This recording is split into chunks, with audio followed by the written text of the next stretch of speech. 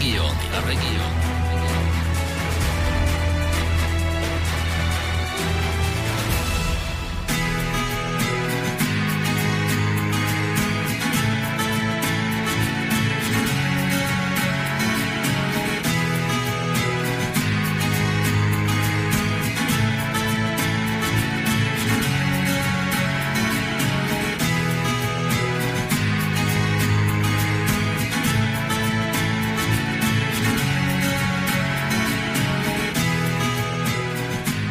No, takže 16. hodina v Banskej Bystrici, aj na celom Slovensku. Ešte dobre, že nemáme časové pásma. Museli hlásiť dvojitý, štvoritý, pätitý čas.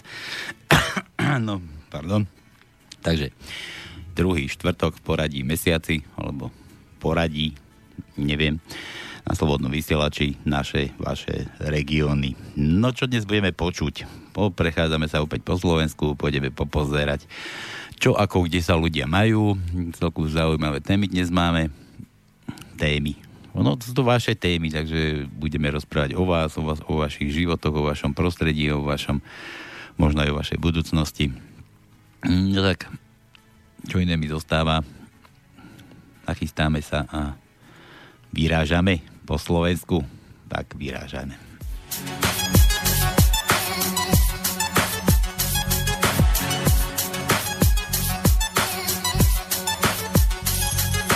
Moris, Trope, MDF, produkcia, easy. Cestujeme ako blázni. Cestujeme ako blázni hore dole týmto svetom, ako včela medonosná lúko plnej kvetov. Poznávame nové kraje, kde hľadáme šťastie, v takom štýle ako Gionové básne. Poznávame cesty, poznávame ľudí, naberáme skúsenosti cenné ako rudy. Naše kroky menia príchuť ako víno rokmi, naberajú taký zmysel jak baterka do tmy. Opúšťame svoje domy kvôli rôznym vplyvom, jedni kvôli besu vojny, iní svojou vinou. Milióny takých príčin, každá má príbeh, každá nesie svoju pravdu, zároveň výsmech. Emócie, dobré či zlé sú na každom rohu, keď sa ti už nedarí, hľadá cestu k Bohu. Nezabúdaj na to, z akého si miesta, na zvyky a tradície paleta je pestrá. Šírou cestou putujeme stále, na tej púti hľadáme nádej. Šírou cestou poznáme ľudí, dobrácké povahy, zákerné nuly. Šírou cestou putujeme stále, na tej púti hľadáme nádej. Šírou cestou poznáme seba, odvaha, povaha, charakter, viera. Šírou cestou putujeme stále, na tej púti hľadáme nádej. Šírou cestou poznáme ľudí, dobrácké povahy, zákerné nuly. Šírou cestou putujeme stále, na tej púti hľadáme nádej. Šírou cestou poznáme seba, odvaha, povaha, charakter, viera. Un long voyage sans bagage, sans les accessoires de touriste. Un long périple, des risques, radeau, train d'atterrissage dangereux, Eldorado. Y a-t-il vraiment une terre où tu seras peinard? Faut se faire tout petit, sans fric, ventre vide, pas d'abus. Une nouvelle vie, bonne chance, c'est la merde aussi ici, peut-être en moins pire. Traverser un continent sans papier, c'est se battre contre un empire. Arriver entier, c'est notre histoire. Le froid s'installe, de frontière en frontière, barrage, douane, gamberge, paperasse. Bref, un long voyage en un petit zèbre. Pour tous ceux qui voyagent pour une nouvelle ère. J'ai de la chance ici, le pays n'est pas en guerre, mais on n'est pas à l'abri. Je vois que tout le monde veut partir loin, loin. En fait, chaque pays a son problème. Šírou cestou putujeme stále, na tej púti hľadáme nádej. Šírou cestou poznáme ľudí, dobrácké povahy, zákerné nuly. Šírou cestou putujeme stále, na tej púti hľadáme nádej. Šírou cestou poznáme seba, odvaha, povaha, charakter, viera. Šírou cestou putujeme stále, na tej púti hľadáme nádej. Šírou cestou poznáme ľudí, dobrácké povahy, zákerné nuly. Šírou cestou putujeme stále, na tej púti hľadáme nádej. Šírou cestou poznáme seba, odvaha, povaha, charakter, viera. Venujem to všetkým mačkám, ktoré sú rozlezené po svete, ktoré nemajú jedno miesto, ale všade sú doma. Venujem to všetkým tým, z východu na západ, zo severu na juh.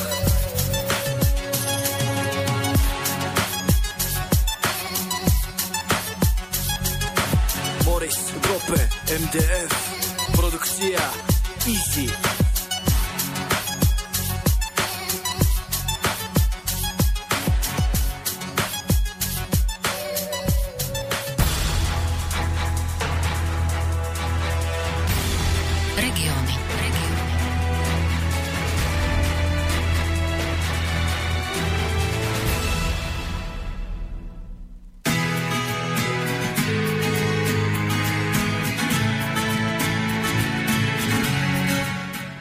Haló.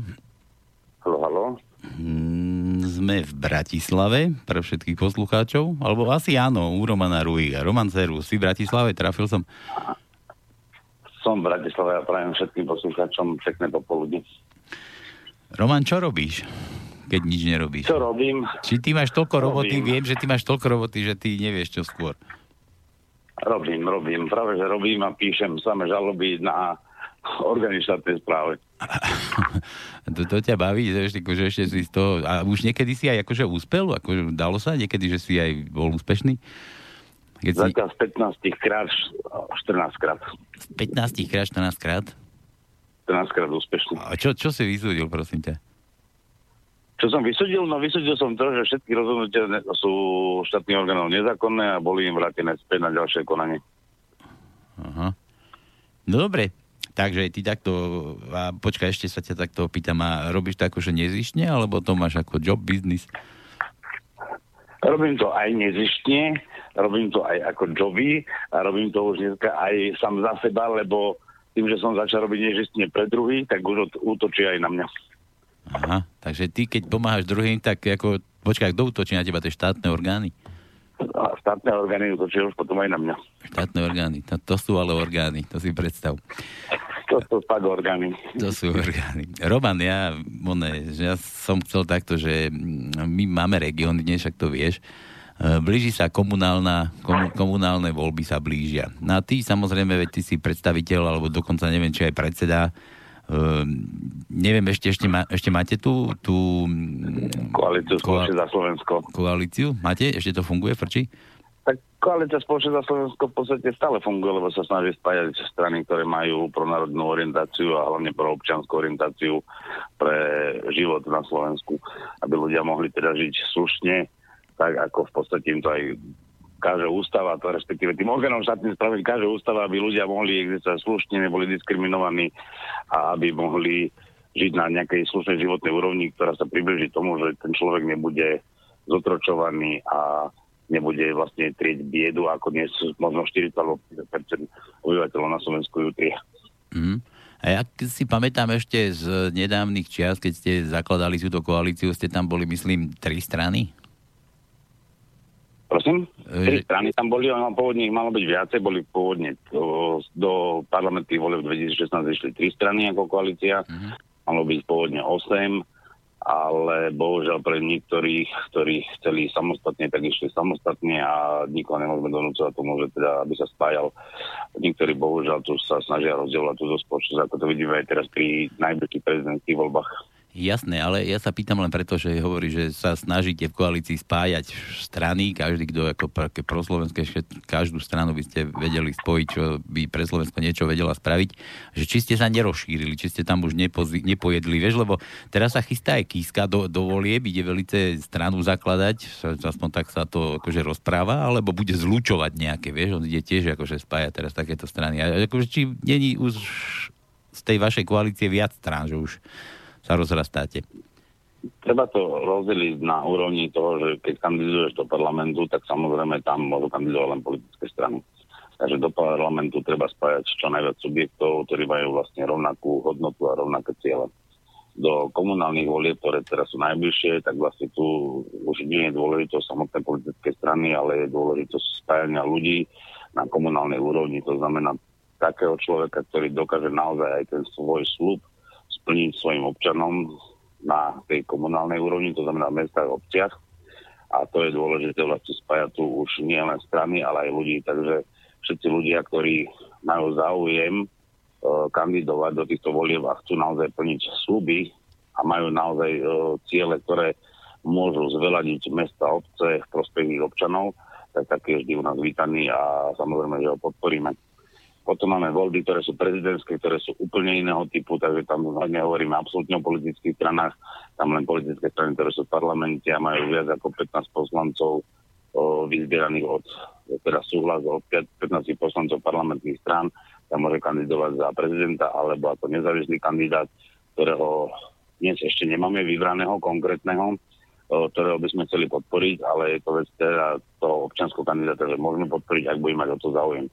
Samozrejme, že sú vo vyhliadke kandidáti a jeden z nich je napríklad aj sudca Harabín, ktorý preukazuje dnes ľuďom skutočnosť toho, že naozaj my potrebujeme mať právny štát a nie fungovať na tom princípe, ako som bol na začiatku začal tú tému, že vlastne vykonávam činnosť ako právnika, kde v podstate namietam jednotlivé rozhodnutia štátnej správy alebo verejnej správy a vlastne sa dostaneme do nejakých súdov, kde súdy potom tieto rozhodnutia zrušia a tým pádom vlastne tí ľudia sú celej dobe v právnej neistote a či budú môcť pokračovať napríklad v svojom podnikaní, vo svojej stavbe, alebo napríklad, že či naozaj bude nutený zaplatiť nejakú daňovú kauciu alebo daňovú licenciu.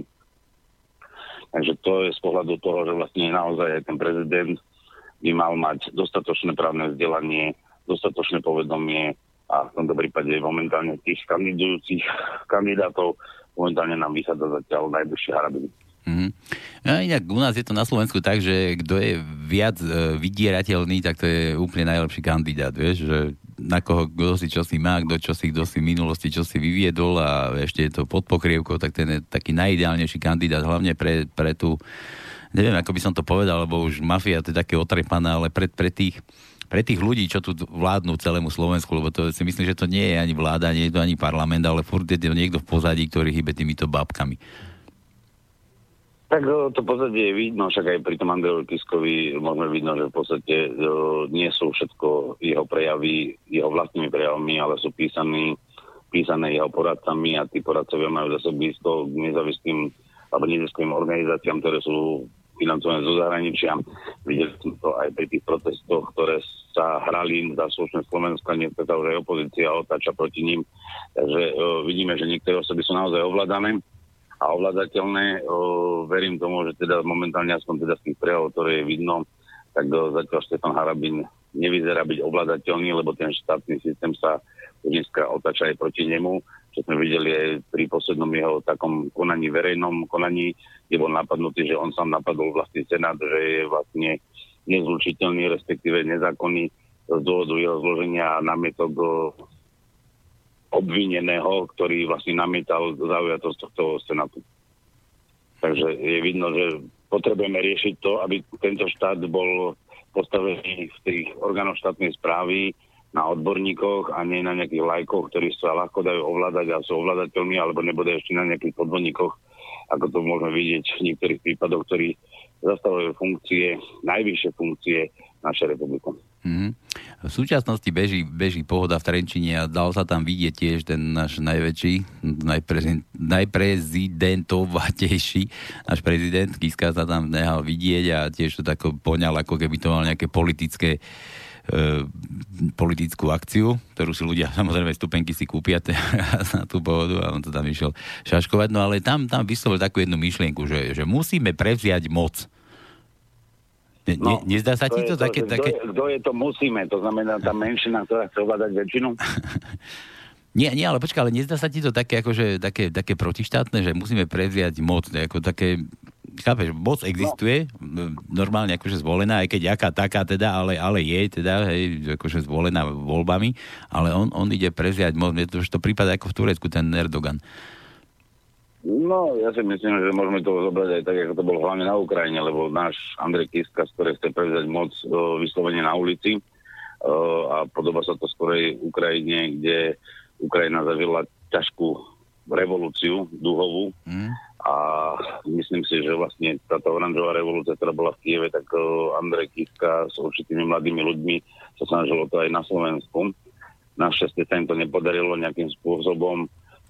Súčasná vláda ustala tým, že síce premiér padli ministri, nahradili sa inými, ale v skutočnosti ja tiež to nezastávam súčasnej vlády, lebo vidím, čo sa tu deje, ale zatiaľ naozaj reálnu alternatívu z pohľadu budúceho vytvorenia koalície. Pokiaľ nedojde k zmene politických strán v parlamente, tak nevidím žiadnu šancu pre úspech tejto spoločnosti, že by mohla ísť napred.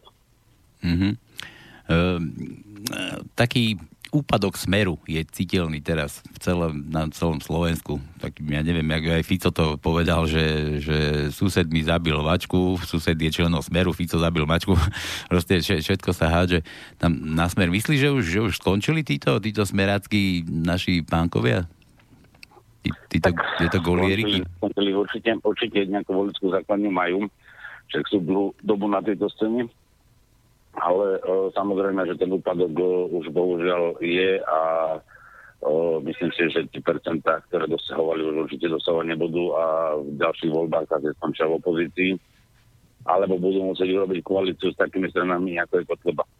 Takže uvidíme, ako to naozaj bude v budúcnosti, lebo si myslím, že iným spôsobom, aj keď budú voľby 2020 a vidíme dneska tú nejasnosť politických subjektov a ich spolupráci a odmietania spolupráce, tak bude to taká patová situácia, že možno aj v Čechách, že budeme musieť mať menšinovú vládu, takže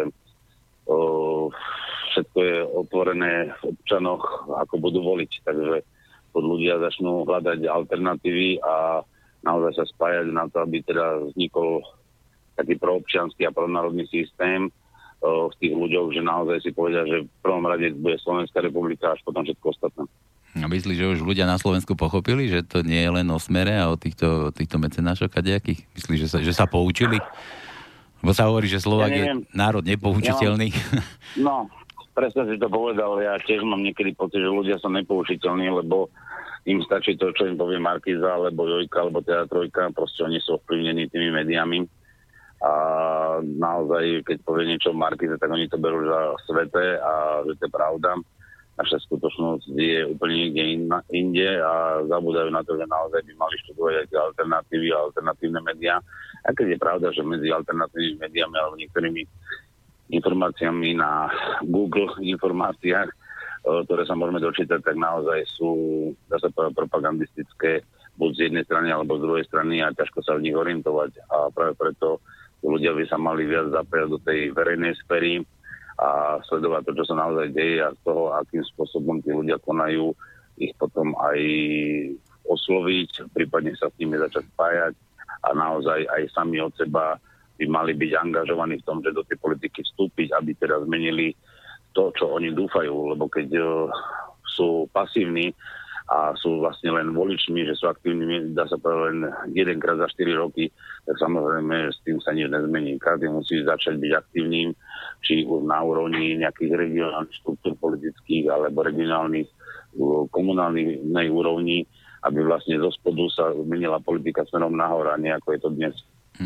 Ale v podstate si môžeme za to sami, pretože my sme si to tam dosadili, sme si to vyrobili, no a teraz vieš, nad každým Slovákom je taká hrozba, že máš, že si zamestnaný, teda chcel som povedať, že máš prácu, zamestnaný prácu, no a robíš za pár šupiek a si držaný, ja neviem, úvermi, hypotékami a kadečím a bojí sa len zdvihnúť tú hlavu, nie ešte akože ústa si potvárať, To máš veľkú pravdu, že dnes vlastne táto demokracia nám priniesla také zaťaženie ľudí, že naozaj na všetko povedia nemám čas.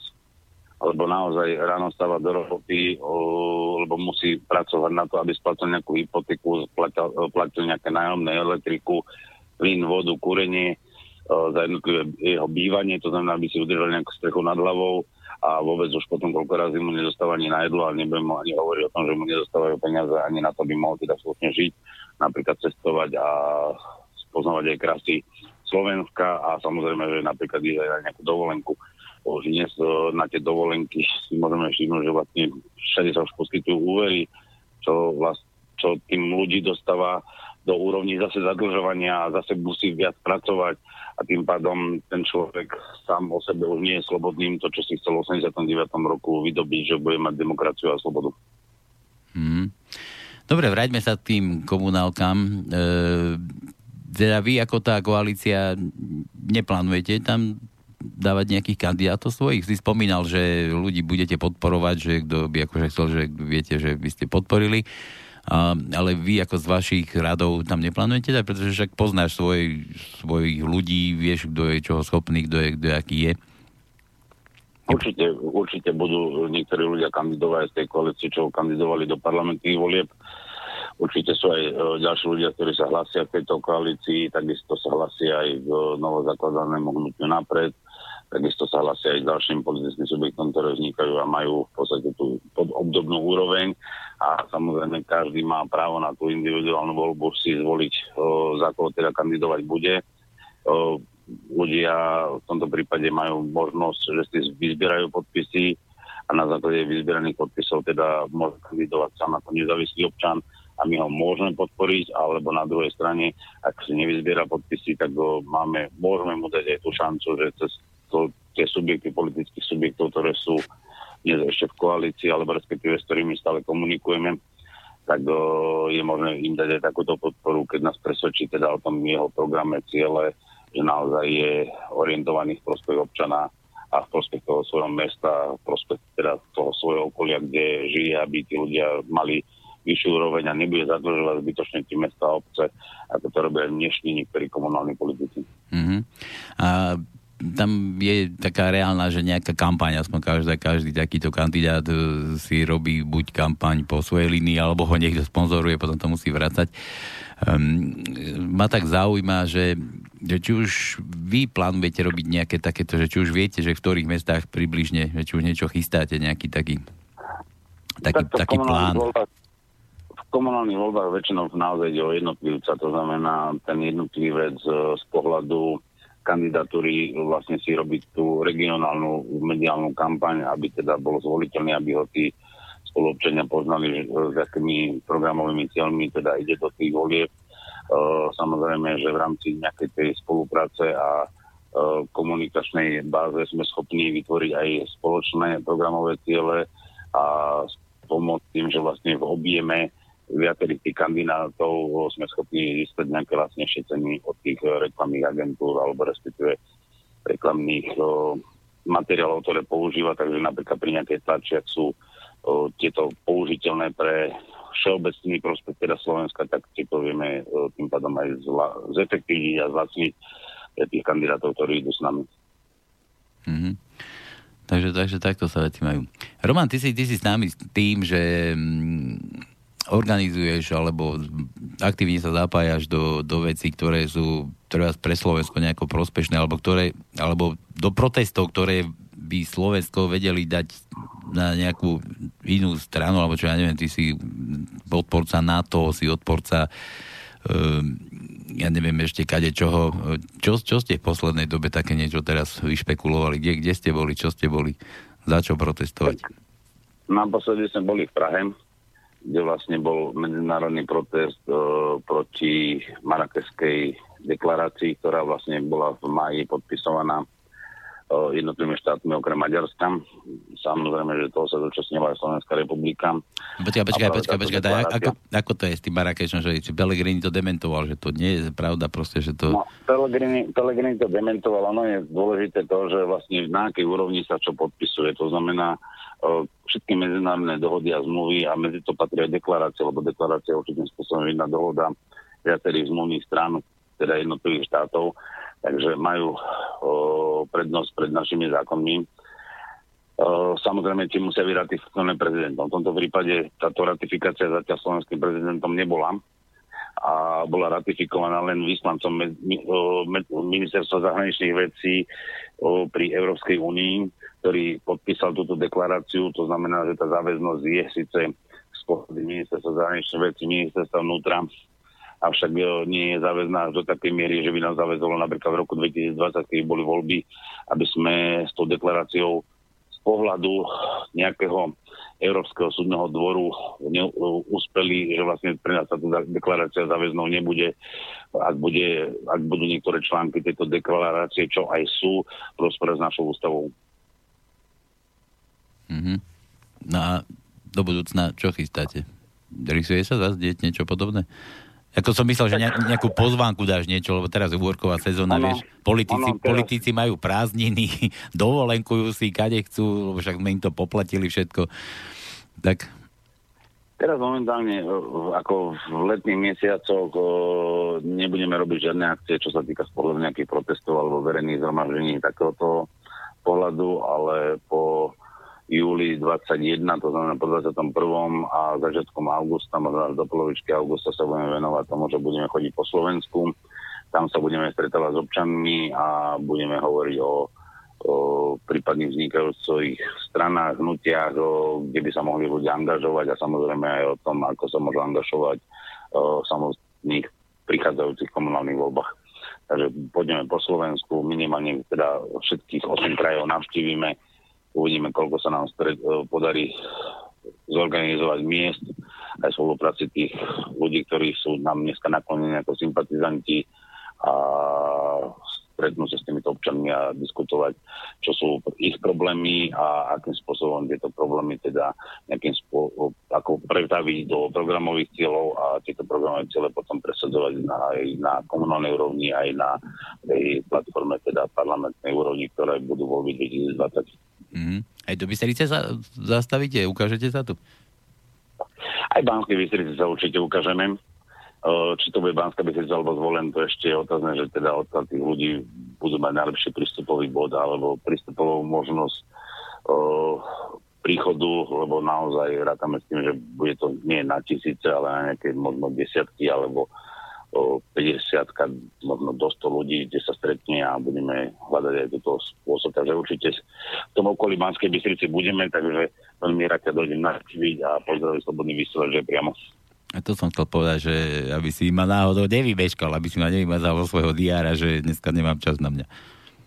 Ja si myslím, že jak teraz si povedal, že dneska nemám čas, jak ľudia hovoria stále, že nemám čas, hej, preto nemôžem urobiť toto alebo tamto.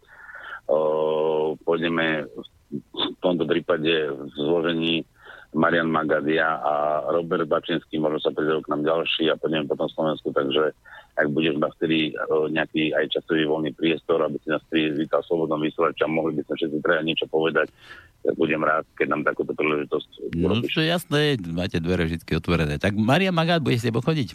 To som nevedel. Aj Marian Magad tiež prisúdil, že bude tu od 21. Takže po 21. sa stretneme a dohodneme si kompletne plán, ako budeme teda postupovať, aby sme išli po Slovensku. Každý máme svoju tému, Marian má svoju tému, Robo Bačenský má svoju tému, ja mám svoju tému, ale tie témy v určitých veciach nás spájajú a to je dôležité, že vlastne my musíme hľadať vždy nejaký cieľ, ktorý nás spája a nie to, čo nás rozdeľuje a takým spôsobom môžeme ísť naozaj napred, aby sme to Slovensko do budúcnosti zachránili v tom, že teda tí ľudia tu budú môcť naozaj slušne žiť. To, čo dnes vidíme vo všeobecnom pohľade, že viac ľudí na tých sociálnych sieťach nadáva na to, čo sa tu deje, na politikov, či je to koalícia, či to je opozícia.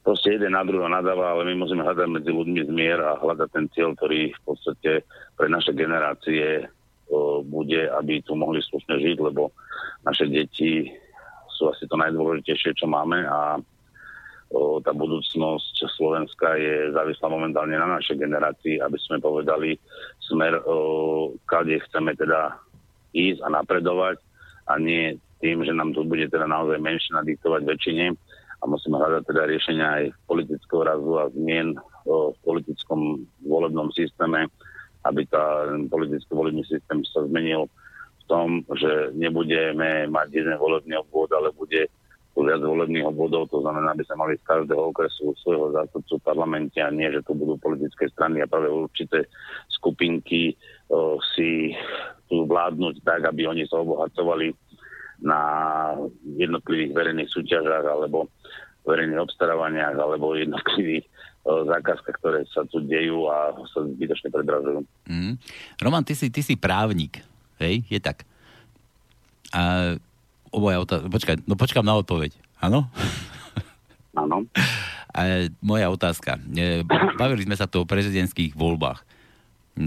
Nejaká predvolebná kampaň a takéto niečo platí od nejakej doby do nejakej doby, potom je už zakázané, potom je nejaké moratórium. Je to v poriadku, keď už vysia títo billboardiaci na billboardoch, kadejaký tam, ja neviem, už som videl tam taký podobný s heslami, ako má skoro Danko, aký mal Danko, hrdo, odborne, slušne, či ako to nemali, tak niečo podobné. A už je to okolo ciest takýchto, že ideálny kandidát na prezidenta. Je to normálne? Nedá sa to nejako postihnúť, takéto niečo? Tak, keď to vidíme, jak to robil Andrej Kiska pred členými voľbami, alebo ako to bolo pred parlamentnými voľbami, a ako to je už aj teraz pred prezidentskými voľbami, tak naozaj niektorí už sú povylepovaní aj tu v Bratislave na billboardoch, kde sa snažia získať svojich voličov. V prezidentských voľbách ja si myslím, že to ani nemorálne, ani neetické. No počkaj, ale ja som sa myslel... Ani v súlade so zákonom, nie je to ani v súlade so zákonom. No, že či to nie je zákon presne určuje, kedy začínajú voľby. To znamená, kedy začína volebná kampaň a kedy musí skončiť. To je presne v zákone uvedené. Avšak bohužiaľ, na toto musím odpovedať jednu vec. Bolo to pri voľbách v roku 2013, ktoré boli voľbami, župnými voľbami, to znamená do VUC. My sme práve dávali podnet na niektorých takýchto kandidátov, ktorí mali skôr, dá sa povedať, reklamu v rámci volebnej kampani a zároveň porušili aj volebné moratórium tým, že ešte mali billboardy zavesené aj v deň volie. To znamená, že porušovali zákon a bohužiaľ vtedy tuším najvyšší súd, alebo teraz neviem, či najvyšší alebo ústavný súd vyriekol také rozhodnutie, že nie je to protiústavné, nie je to v rozpore so zákonom, nakoľko poviem príklad, on pred volebnou kampaňou sa nepovažuje vlastne reklama ako za volebnú kampaň. Volebná kampaň začína dňom, kedy zákon určuje, odtedy sa počíta aj suma, koľko sa použije na volebnú kampaň. To znamená, že či ju prekročí alebo neprekročí. A to, že vlastne vzniká volebné moratórium v čase napríklad 2 dni alebo 1 deň, 24 hodín pred voľbami, že nesmie vykonávať, tak napríklad billboardy do tohto sa nevzťahujú, takže nesmie ju vykonávať len tým, že bude chodiť osobne, vytvárať nejaké mítingy a presvedčať ľudí. Takže existuje také rozhodnutie a bohužiaľ také rozhodnutie je záväzné pre výklad práva a zákon. A čo je aj to dôležité, že práve aj v súdnictve vidíme, že na viacerých úrovniach tie súdy slúžia tým, ktorí nezvládnu. A to je to najhoršie, čo môže byť, keď už v podstate to trojdelenie moci, ktoré je výkonná, zákonodárna a súdna, je už tak previazaná, že vlastne aj tá súdna moc, ktorá má byť nezávislou mocou, to znamená, majú fungovať na nezávislých rozhodnutiach v zásade spravodlivosti, to nefunguje v niektorých prípadoch, ako sme to mohli vidieť aj tu. To znamená, že vyhovalo tým, ktorí kandidovali a boli vlastne členmi tých strán, ktoré sú parlamentnými stranami, tak si dokázali takýmto spôsobom, alebo vládnymi stranami, tak si dokázali takýmto spôsobom presadiť. Mm-hmm.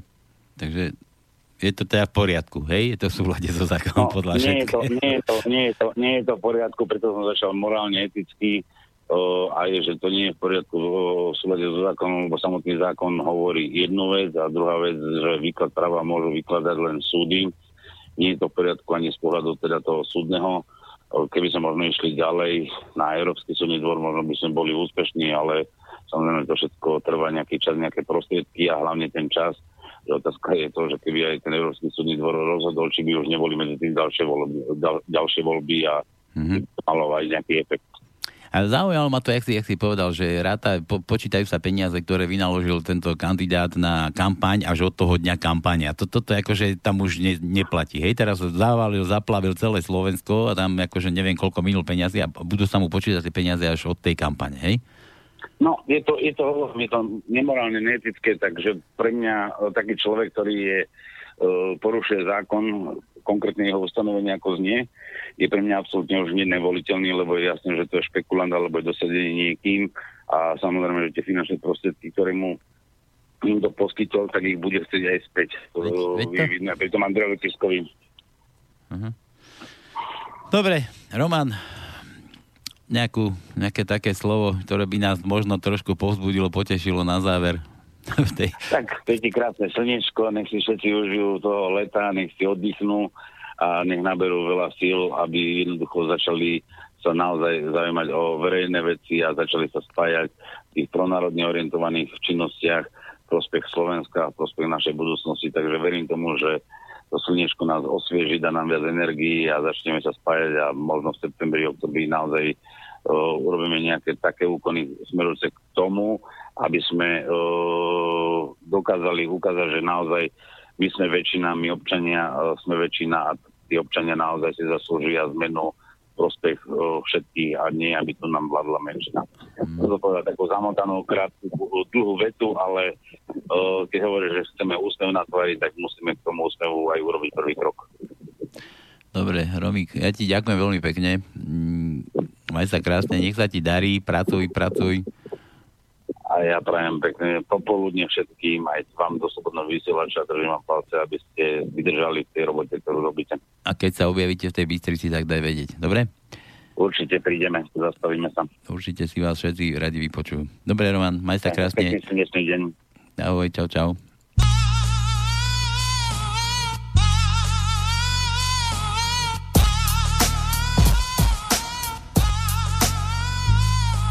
Hádky, facky, bitky, strach, smrť. Hádky, facky, bitky, strach, smrť. Vidím tvár, ktorá len sníva, vidím tvár, ktorá sa hľadá cez zrkadlo. Démon sa díva, démon si želá, aby si padla. Vidím tvár, ktorá len sníva, vidím tvár, ktorá sa hľadá cez zrkadlo. Démon sa díva, démon si želá, aby si padla. Vidím tvár, ktorá len sníva, vidím tvár, ktorá sa hľadá cez zrkadlo. Démon sa díva, démon si želá, aby si padla. Aby si padla. Démon si želá, démon si želá, aby si padla.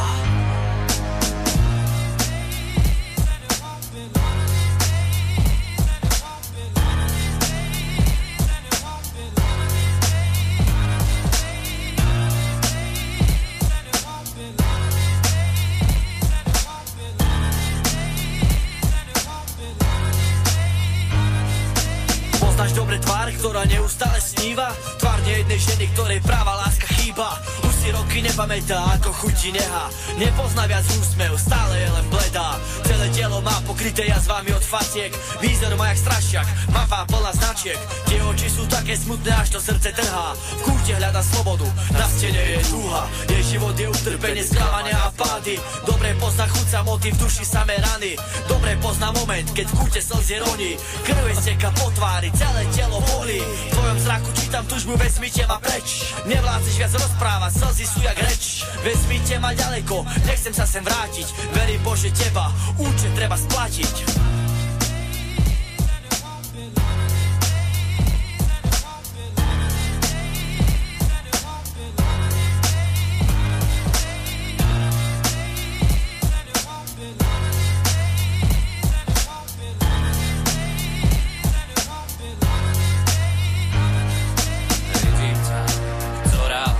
Vidím tvár, ktorá sa hľadá cez zrkadlo.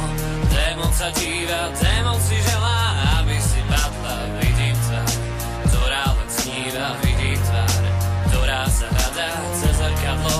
Démon sa díva, démon si želá, aby si padla. Vidím tvár, ktorá len sníva, vidím tvár, ktorá sa hľadá cez zrkadlo. Démon sa díva, démon si želá, aby si padla. Padla. Démon si želá, démon si želá, aby si padla.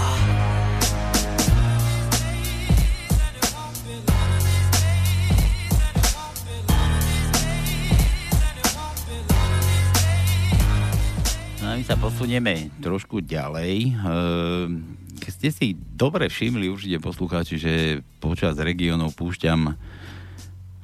No nie je to dokola stále jedno a to isté, ale púšťame si tu, počúvame tu takúto hudbu, muzičku, takúto fajnovú, takúto, ja neviem, možno by som to povedal, že aj proti systému, čak ono pomaly každý reper je proti systému a ja neviem čo. No a dnes som sa rozhodol, že dnes vám predstavím tohoto fejšáka, tohoto chalaniska, ktorý skladá takúto muzičku, ktorá občas chytí aj za srdce, takže ideme pozrieť. Volá sa Lukáš, ŽELONKA, hovorí si Moris a ideme ho omrknúť. Takže tak.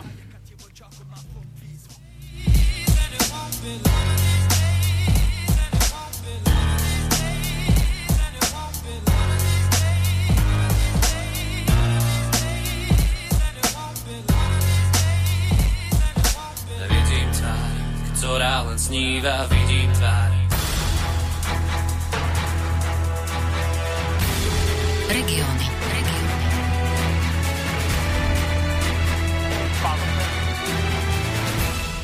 Haló. Servus, Pali, nazdar. Tak som ťa pred chvíľkou práve predstavil, Lukáš. Vítaj u nás v rádiu. Ty si už bol takto cez telefón u nás takto? Tuším, že sme už vysielali niečo spolu, že? No, 2 roky tomu, keď som mal odchádzať do Rakúska. 2 roky. Tesne pred sviatkami. 2 roky. Ja som ťa práve predstavil poslucháčom, že tú hudbu, ktorú im púšťam každé regióny, že toto si ty, toto je tvoja tvorba, tvoja hlava, tvoje srdce, tvoje, neviem čo, tvoje umenie. Kam na to chodíš, na takéto ty pesničky? Kde čerpáš túto inšpiráciu? Inšpiráciou pre moju tvorbu je život obyčajných ľudí. A všetko okolo toho. Život obyčajných ľudí? No tak myslíš, ale hlavne aj seba. Ja mám taký dojem. No, šťastie aj mňa. Šťastie aj teba. Lukáš, ja o tebe viem, že ty si na Slovensku moc toho nenapracoval. No, to je pravda. Počkaj, ale aby všetci pochopili, nie, že si nechcel, ale akože ono je to tak, že sa nedalo. Ty si, kde si tam, odkiaľ si tam od tých 3 vrškov, či čo to tam máte, tie kopčoky? Ja som konkrétne z Pienin. No, to je okres Kežmarok, aby poslucháči vedeli, odkiaľ som. A jasne, snažil som sa spracovať, pracoval som, lenže nebola adekvátna pláca za prácu. A takže najprv som to hodil smer do Rakúska, pracoval som vo Viedni, potom chvíľu som pracoval v Holandsku, potom to bolo Nemecko, znovu Rakúsko a teraz konkrétne žijem a pracujem v Poľsku, konkrétne Krakov. Takže si presedlal, hej, z Rakúska do Poľska. To už, počúvaj, to je už akože v Poľsku je lepšie ako v tom Rakúsku? Je to možné? No, keď to mám porovnať s Holandskom, s Nemeckom, Rakúskom a teraz Poľsko, tak najlepšie podmienky pre život a prácu mám v Poľsku. Mhm. No tam Pienin, ono je to kúsok od poľských hraníc, tam sú tí gorali už. No, svojím spôsobom ja som doma už, hej. Čiže ja mám domov z Krakova iba 80 kilometrov. To je, čo ja viem, autobusom hodina 15. Takže to je úplne v pohode. Mhm. Lukáš, takto mňa zaujímalo, ja som ťa hlavne chcel aj do regiónov preto, aby som tu ukázal ľuďom, že sú na Slovensku miesta, také ako keď povedal Kiska, alebo niekto to povedal, neviem, že na východe nič nie je. tak akože nedá sa tam naozaj nájsť práca, ale veď Pieniny, taký kraj, turizmus tam rozvinutý, tam tie plťky chodia, ja som tam bol, tuším, jeden raz. A tam je to ozaj takáto chudoba, alebo takéto niečo? Či to tam tiež niekto skúpil, niekto tam ríšuje a ostatných ľudí tam zdiera, tam musia otročiť, alebo ako to je, prosím ťa? No, Pálo, presne tak, ako si povedal tú druhú vetu, že proste pár ľudí to skúpi, ktorí majú kontakty na tých hore a zbytok národa hľaduje. Keby to bolo rovnomerne rozdelené, je to v pohode úplne. Ten kraj sa sám uživí aj bez Bratislavy, bez nejakých fabrík. Lenže také, jak to poviem, jak to nazvem. Bohatstvo toho regiónu má pár ľudí v rukách a oni medzi sebou lyžujú peniaze a zbytok potom, čo im ostáva, no len vycestovať. Mm-hmm. Takže ty si bol tiež preto takto nútený. Dobre, a keď sa... No?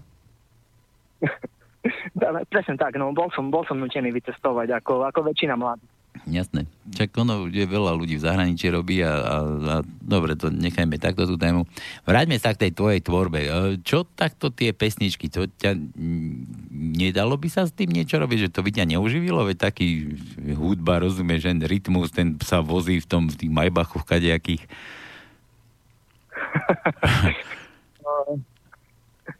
Asi takú pravdu, ktorú ponúkam v tých pesničkách, alebo takú tú dennú realitu toho obyčajného človeka na Slovensku, hlavne tí poslucháči, mladí poslucháči, ich to nezaujíma. Oni to nechcú vidieť, preto taká hudba bude iba pre pár ľudí. Hej? Čiže mám obmedzený okruh poslucháčov, ktorí to počúvajú a moja hudba asi není pre také rádia na Slovensku, aby to normálne hralo v rádiách. No, ale také veľké... Veď nenadáva sa tam, rozumieš, keď počúvam niekde inde nejaký rap, tak to je samé škaredé slovo a čím viac tam nadávok, tak tým je ten oný lepší, populárnejší. Ty tam máš normálne myšlienku, no ako ozaj sa to dobre, sa to počúva aj tie slova, aj ten rytmus. Nemyslím toho rytmusa z Bratislavy, ale ozaj je to fajnové. No a hovorí, že rádia by to akože nehrali. No ja to tu hrám každé regióny, každý druhý týždeň to tu púšťam. Možno raz na Vianoce som púšťal možno nejaké vianočné koledy, alebo čo som to tu dával, ale inak tu bežíš takto dokola, tak ľudia si možno zvykli. Ale akože striedam to, mením to, neboj sa, nechodíš takto do kolečka. Ale presne tá hudba mi vyjadruje to, čo treba zmeniť na nejakom regióne, niečo riešime a presne mi to potom vyjadrí to, čo som chcel tým ľuďom proste povedať. A vždycky na teba myslím, že hovorím si, Lukáš, ako na to prišiel, ako mohol takéto niečo kurník spraviť, stvoriť. Akože ozaj úžasné. No dobre, hovoríš, že si v Poľsku, teda už si presedlal do Poľska, už si teda skoro doma, tam sa ti ako darí, ale to ma ešte teda zaujíma, že v tom Poľsku, že sa dá lepšie žiť ako tam u vás na tých pieninách? Áno, tu sa dá lepšie žiť. Aj je to trocha lacnejšie, čo sa týka napríklad takých základných vecí, ako je strava. Mm-hmm. Takže na to človek ušetrí. A aj bývanie, napríklad ja žijem v Krakove a bývanie mám celkom v pohode. Nebudem konkretizovať sumu, koľko platím, ale poviem, že je to v pohode. A práca je super, aj pláca za prácu je super, celkovo podmienky pre ten môj pracovný život sú fajn a zároveň mám víkend voľný. A nemám stres. Takže ja si to pochváľujem. A ty ťažké peniaze chodíš míňať do Poľska, či chodíš na Slovensku tiež? Aj sa tu objavíš niekedy ešte? Vieš čo, raz za čas zajdem ku rodičom, pozrieť, jak sa majú, jak žijú, zdraví. Ale po väčšine teraz väčšinou som v Poľsku. Väčšinou voľného času som v Poľsku. Aj míňam tam. Čo zarobím, tak to tam aj nechám. Dobre, a dúfam, že nemieníš skončiť s týmto talentom, že to budeš rozvíjať ďalej, že budeš ešte frčať na tejto hudbe a na skladaní, na pesničkách. Určite. Aj keď nebudem ja na Slovensku, budem prítomný ako osoba fyzicky, ale určite aspoň svojim hlasom budem posielať ľuďom takú energiu, aby sa nevzdávali a aby bojovali o svoju zem. O tú pravdu, o tú slobodu. Počuj, Luky, mám tu požiadavku, že opýtaj sa prosím, či má YouTube kanál. Áno, mám. Že ja som tam našiel IG Moris, no nie som si istý, či je to... Nie, to asi nebudeš ty. Daj, vyreklamuj, tu sa pýta poslucháč jeden. Môj YouTube kanál je s môjim menom, Lukáš ŽELONKA, a konkrétne mám tam aj fotku v takej červenej bunde, keby ma nevedel rozoznať, no. Takže to... Ja poviem takto, že do Juro sa pýta, hej, Juro, že Juro, keď si na Facebooku nájdeš Lukáš Moris ŽELONKA, tam ho nájdeš, tam má aj fotku, aj ksicht tam dokonca dal, je tam vyfotený, aj frajerku tam dokonca tuším má. Áno. No, a podľa tej tváre ho potom spoznáš na tom YouTube, že či to je ozaj on. Tak? Dobre som to? Áno, super, tak to je správne. A každý, koho bude zaujímať to, čo tu Lukáš, alebo čo vám od Lukáša tu púšťam, tak nech sa páči, môžete tam vybehnúť. Dobre, nejaké novinky máš tam nahraté na tom YouTube? No, posledná pesnička, ktorá bola nahraná, to bolo minulý rok. To sa nazývalo Za akú cenu? To som nahral s kamošom z Poľska. Šlo tam o to, že za akú cenu sú ľudia schopní hocičo zrobiť. Čiže za peniaze, aj cez mŕtvoľ, aj cez kamarátov. A na tento rok plánujeme konečne po 2 rokoch, alebo tak nejak, vydať album. A malo by sa to nazývať Cesta, ten celý album. A malo by to byť to celé časové obdobie, ktoré som strávil v zahraničí. A celé tie skúsenosti. Hej. Takže pracuješ na sebe, stále sa cepuješ. Áno. Dobre, a mňa by ešte... Trocha to je horšie s tým časom, lebo už neviem toľko času, čo predtým, ale ináč som sa na to nevykašľal a stále na to makam. Aha. Mňa, vieš čo, by ma ešte toto, že tie tvoje začiatky, vieš, tie prvotiny, že to si normálne akože v štúdiu, to chodíš do štúdia nahrávať, máš takých kolegov, teda viem, že sponzora nemáš teda žiadneho a proste to štúdiovať, takto technika, alebo to aj doma niekedy na kolene, že musíš si nejaké tie zvuky tam dorobiť, vyrobiť? Poviem to úplne od začiatku. U nás, aby to bol celý ten sled, aby to bol postupné, aby aj poslucháči vedeli, ako to celé začínalo u nás. Ja som na začiatku mali sme kapelu, ktorá sa volala MV Company. Začal som s kamarátom z Polska a proste sme sa stretli, keď zrobili lavičku most teda do Polska a začali sme spolu tvoriť. No a bolo to také mikrofón z Teska, hej, za 100 korún a prosto sme rebelovali. Boli texty hociaké. No ale potom po určitom čase chceli už lepšie, aby to lepšie znelo, tak dali sme štúdia a našli sme prvé naše také štúdio, sme našli v Starej Ľubovni, ktoré už bohužiaľ dnes neexistuje, keďže majiteľ odišiel do Londýna za prácou. No, ostal aj tam. A potom sme si kúpili pár vecí domov a sme si doma vytvorili také naše domáce štúdio. No a teraz už iba z tejto kapely ja sam pokračujem, keďže kamarát ten z Polska mal svoju rodinu a aj žije tiež v zahraničí. No už iba ja sa tomu venujem a popri tom sa potom pridávali rôzne spolupráce, hej, v rámci zahraničia. Mm-hmm. A na Slovensku na začiatku, keď som ja oslovoval nejakých ľudí, či by nechceli spolupracovať a tak, ako keď môžem konkretizovať menami, bo Slovenska to bol iba Nulovič zo Starej Ľubovne. Páru posluchačov na Slovensku určite pozná.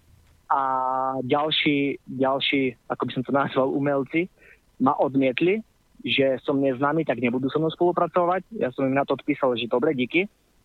No a ozvali sa mi zo zahraničia a potom postupne, keďže chceli iba so mnou spolupracovať zo zahraničia, hlavne z Polska, no tak som sa držal tej strany.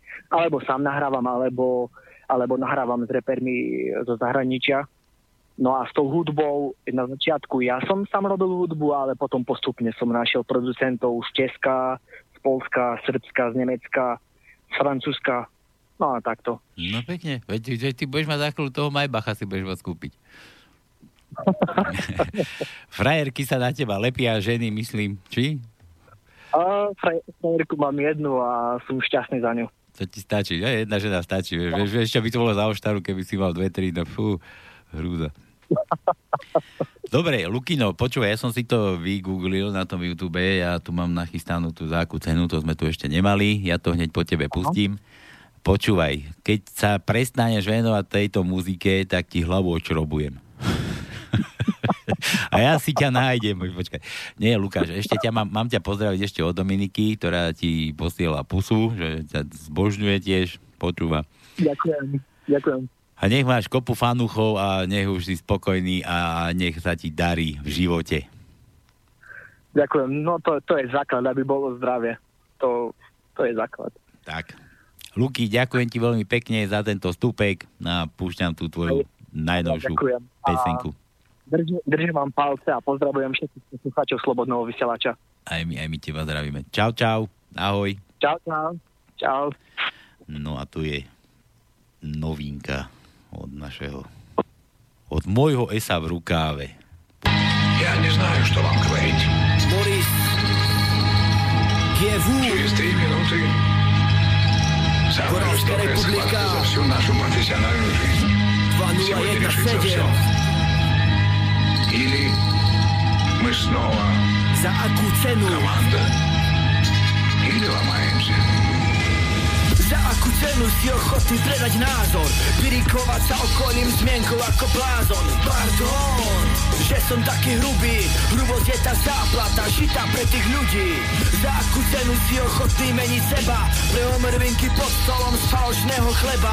Zelené ako žaropús hory samovrahov, milióny živých mŕtvol, všetko podľa plánov. Za akú cenu sám seba cenou ceníš? Tým, čo idú pod cenu, ty neskutočne veríš. Potom scény bez scény, kde si iba bez ceny. Čo si cenou hodnotil, prax sa všetko premení. Prosím, never mi, neprosím ťa o to, ale viem, čo hovorím, neraz som sa potkol. Prosím, never mi, a ja som cenou súdil, ten úsudok je chorý, duša iba blúdi. Za akú cenu má snahu vyliesť až na vrchol? Po svojich pochrbtoch, to som si len typol. Úsmev nejak zmrzol, a vždy som sa trafil. Ty zasrana Krista, žiaľ, ten tu ty kápi. Za akú cenu počúval si všetkých dookola? Preklínaš teraz, nech všetci pekle zhoria. Sám Boh sa smeje, keď vidí toto dianie. Najcenejší je sám život nado všetko, amen. Za akú cenu chceš vystúpiť na vrchol? Za akú cenu? Za akú? Za akú cenu chceš priateľov s mŕtvou? Za akú cenu? Za akú? Za akú cenu chceš vystúpiť na vrchol? Za akú cenu? Za akú? Za akú cenu chceš priateľov s mŕtvou? Za akú cenu? Za akú? Od początku mama prowadzi ciebie przez świat. Rozjaśnia się labirynt, powoli odsłaniasz twarz. Za jaką cenę matka to robi dla ciebie? Żebyś po latach mógł do nich spierdalaj powiedzieć? Za jaką cenę możesz okłamywać siebie? To hańba, przecież nigdy nic nie będzie lepiej. To co posiadasz sam powinno być najcenniejsze. Wiesz o co mi chodzi? Póki jasno biegnij prędzej. Światło nie parzy, ono nam otwiera serce. Ale ty poszedłeś za tym, co razi złotem na świetle. Ile bym dał, żeby człowiek się obudził, by przestał służyć sobie i spojrzał na innych ludzi. Spojrzał na świat, który jest w zasadzie brudny. Biegamy po tym ścieku jak zarażone szczury. Czy się opłaca żyć z dnia na dzień? Ja nie wiem. I wiecznie patrzeć tylko na to samo? Zapewne.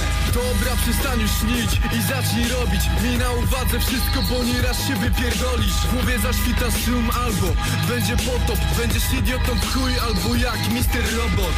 Za jaką cenę prosiłby pomoc od siebie? Ty bez wyjątku jesteś dla mnie jak wszyscy dla siebie. To tak samo gdybym prosił o pomoc diabła. Thank you, merci, spasiba. Wypierdalaj. Za akú cenu chceš vystúpiť na vrchol? Za akú cenu? Za akú? Za akú cenu chceš priateľov s mŕtvou? Za akú cenu? Za akú? Za akú cenu chceš vystúpiť na vrchol? Za akú cenu? Za akú? Za akú cenu chceš priateľov s mŕtvou? Za akú cenu? Za akú? Za akú cenu chceš vystúpiť na vrchol? Za akú cenu? Za akú? Za akú cenu chceš priateľov s mŕtvou? Za akú cenu?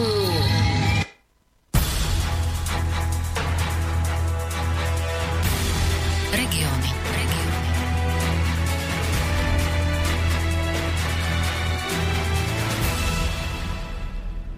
No a my sa posunieme. Sice na východe sme už boli. Sice sme boli tam hore trošku, taký severovýchod na Gorálsku. Mali našeho Lukáša, môjho, Dominikinho, neviem. Našeho, vášho Lukáša, každý, kto hľa počúva, takže toho Lukáša. Morisa, Želonku. A teraz sa posunieme do Košíc. Do Košíc, pretože sme v úvode spomínali, že komunálne voľby sa blížia. No a my zrejme pôjdeme zisťovať novinky, alebo také správičky mám, že by sa tam mohlo čosi udiať a mohol by tam kdosi zamávať nejakým poslaneckým kreslom, myslím. Uvidíme, zistíme, frčíme na východ.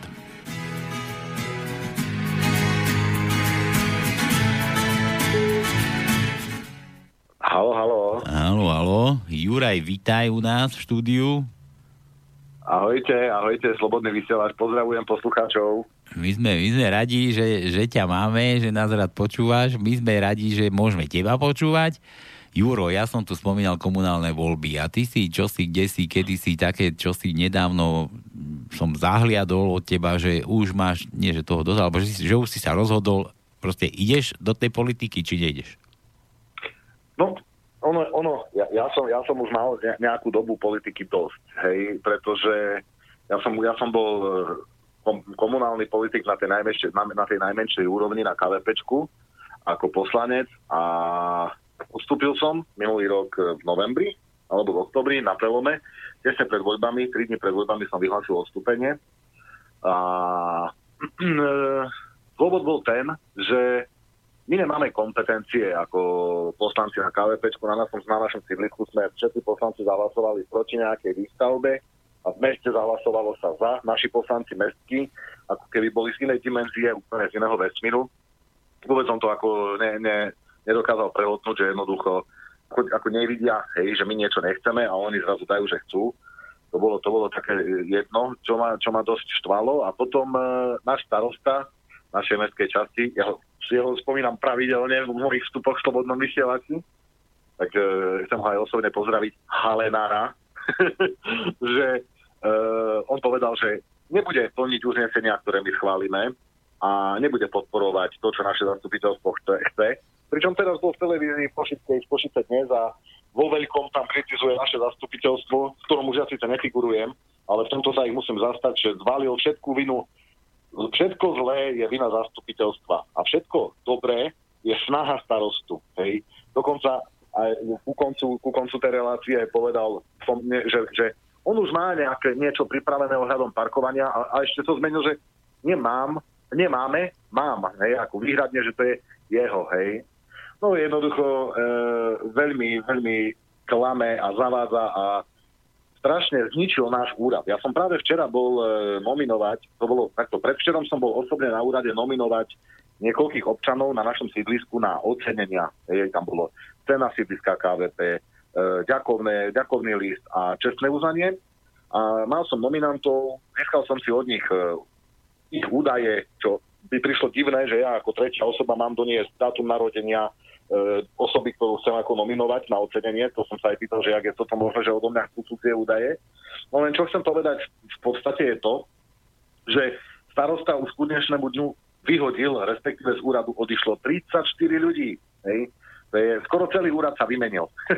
Takže teraz na úrade máme zamestnaných ľudí, že keď prídem na oddelenie či výstavba, či kancelárie prvého kontaktu, či právne oddelenie, stále sa stretávam s odpovedami, že ja tu nie som dlho, ja som tu mesiac, ja som tu týždeň, ja som tu 2 mesiace, ja neviem. Hovorím, na čo tu ste? Hej. Čiže náš úrad, ja to otvorene hovorím, zavrieť a ísť na úhorkovú sezónu, ísť na dovolenky, nikto nič nevie, nikto za nič nezodpovedá a ten úrad absolútne nefunguje. Hej. A teraz k tým voľbám.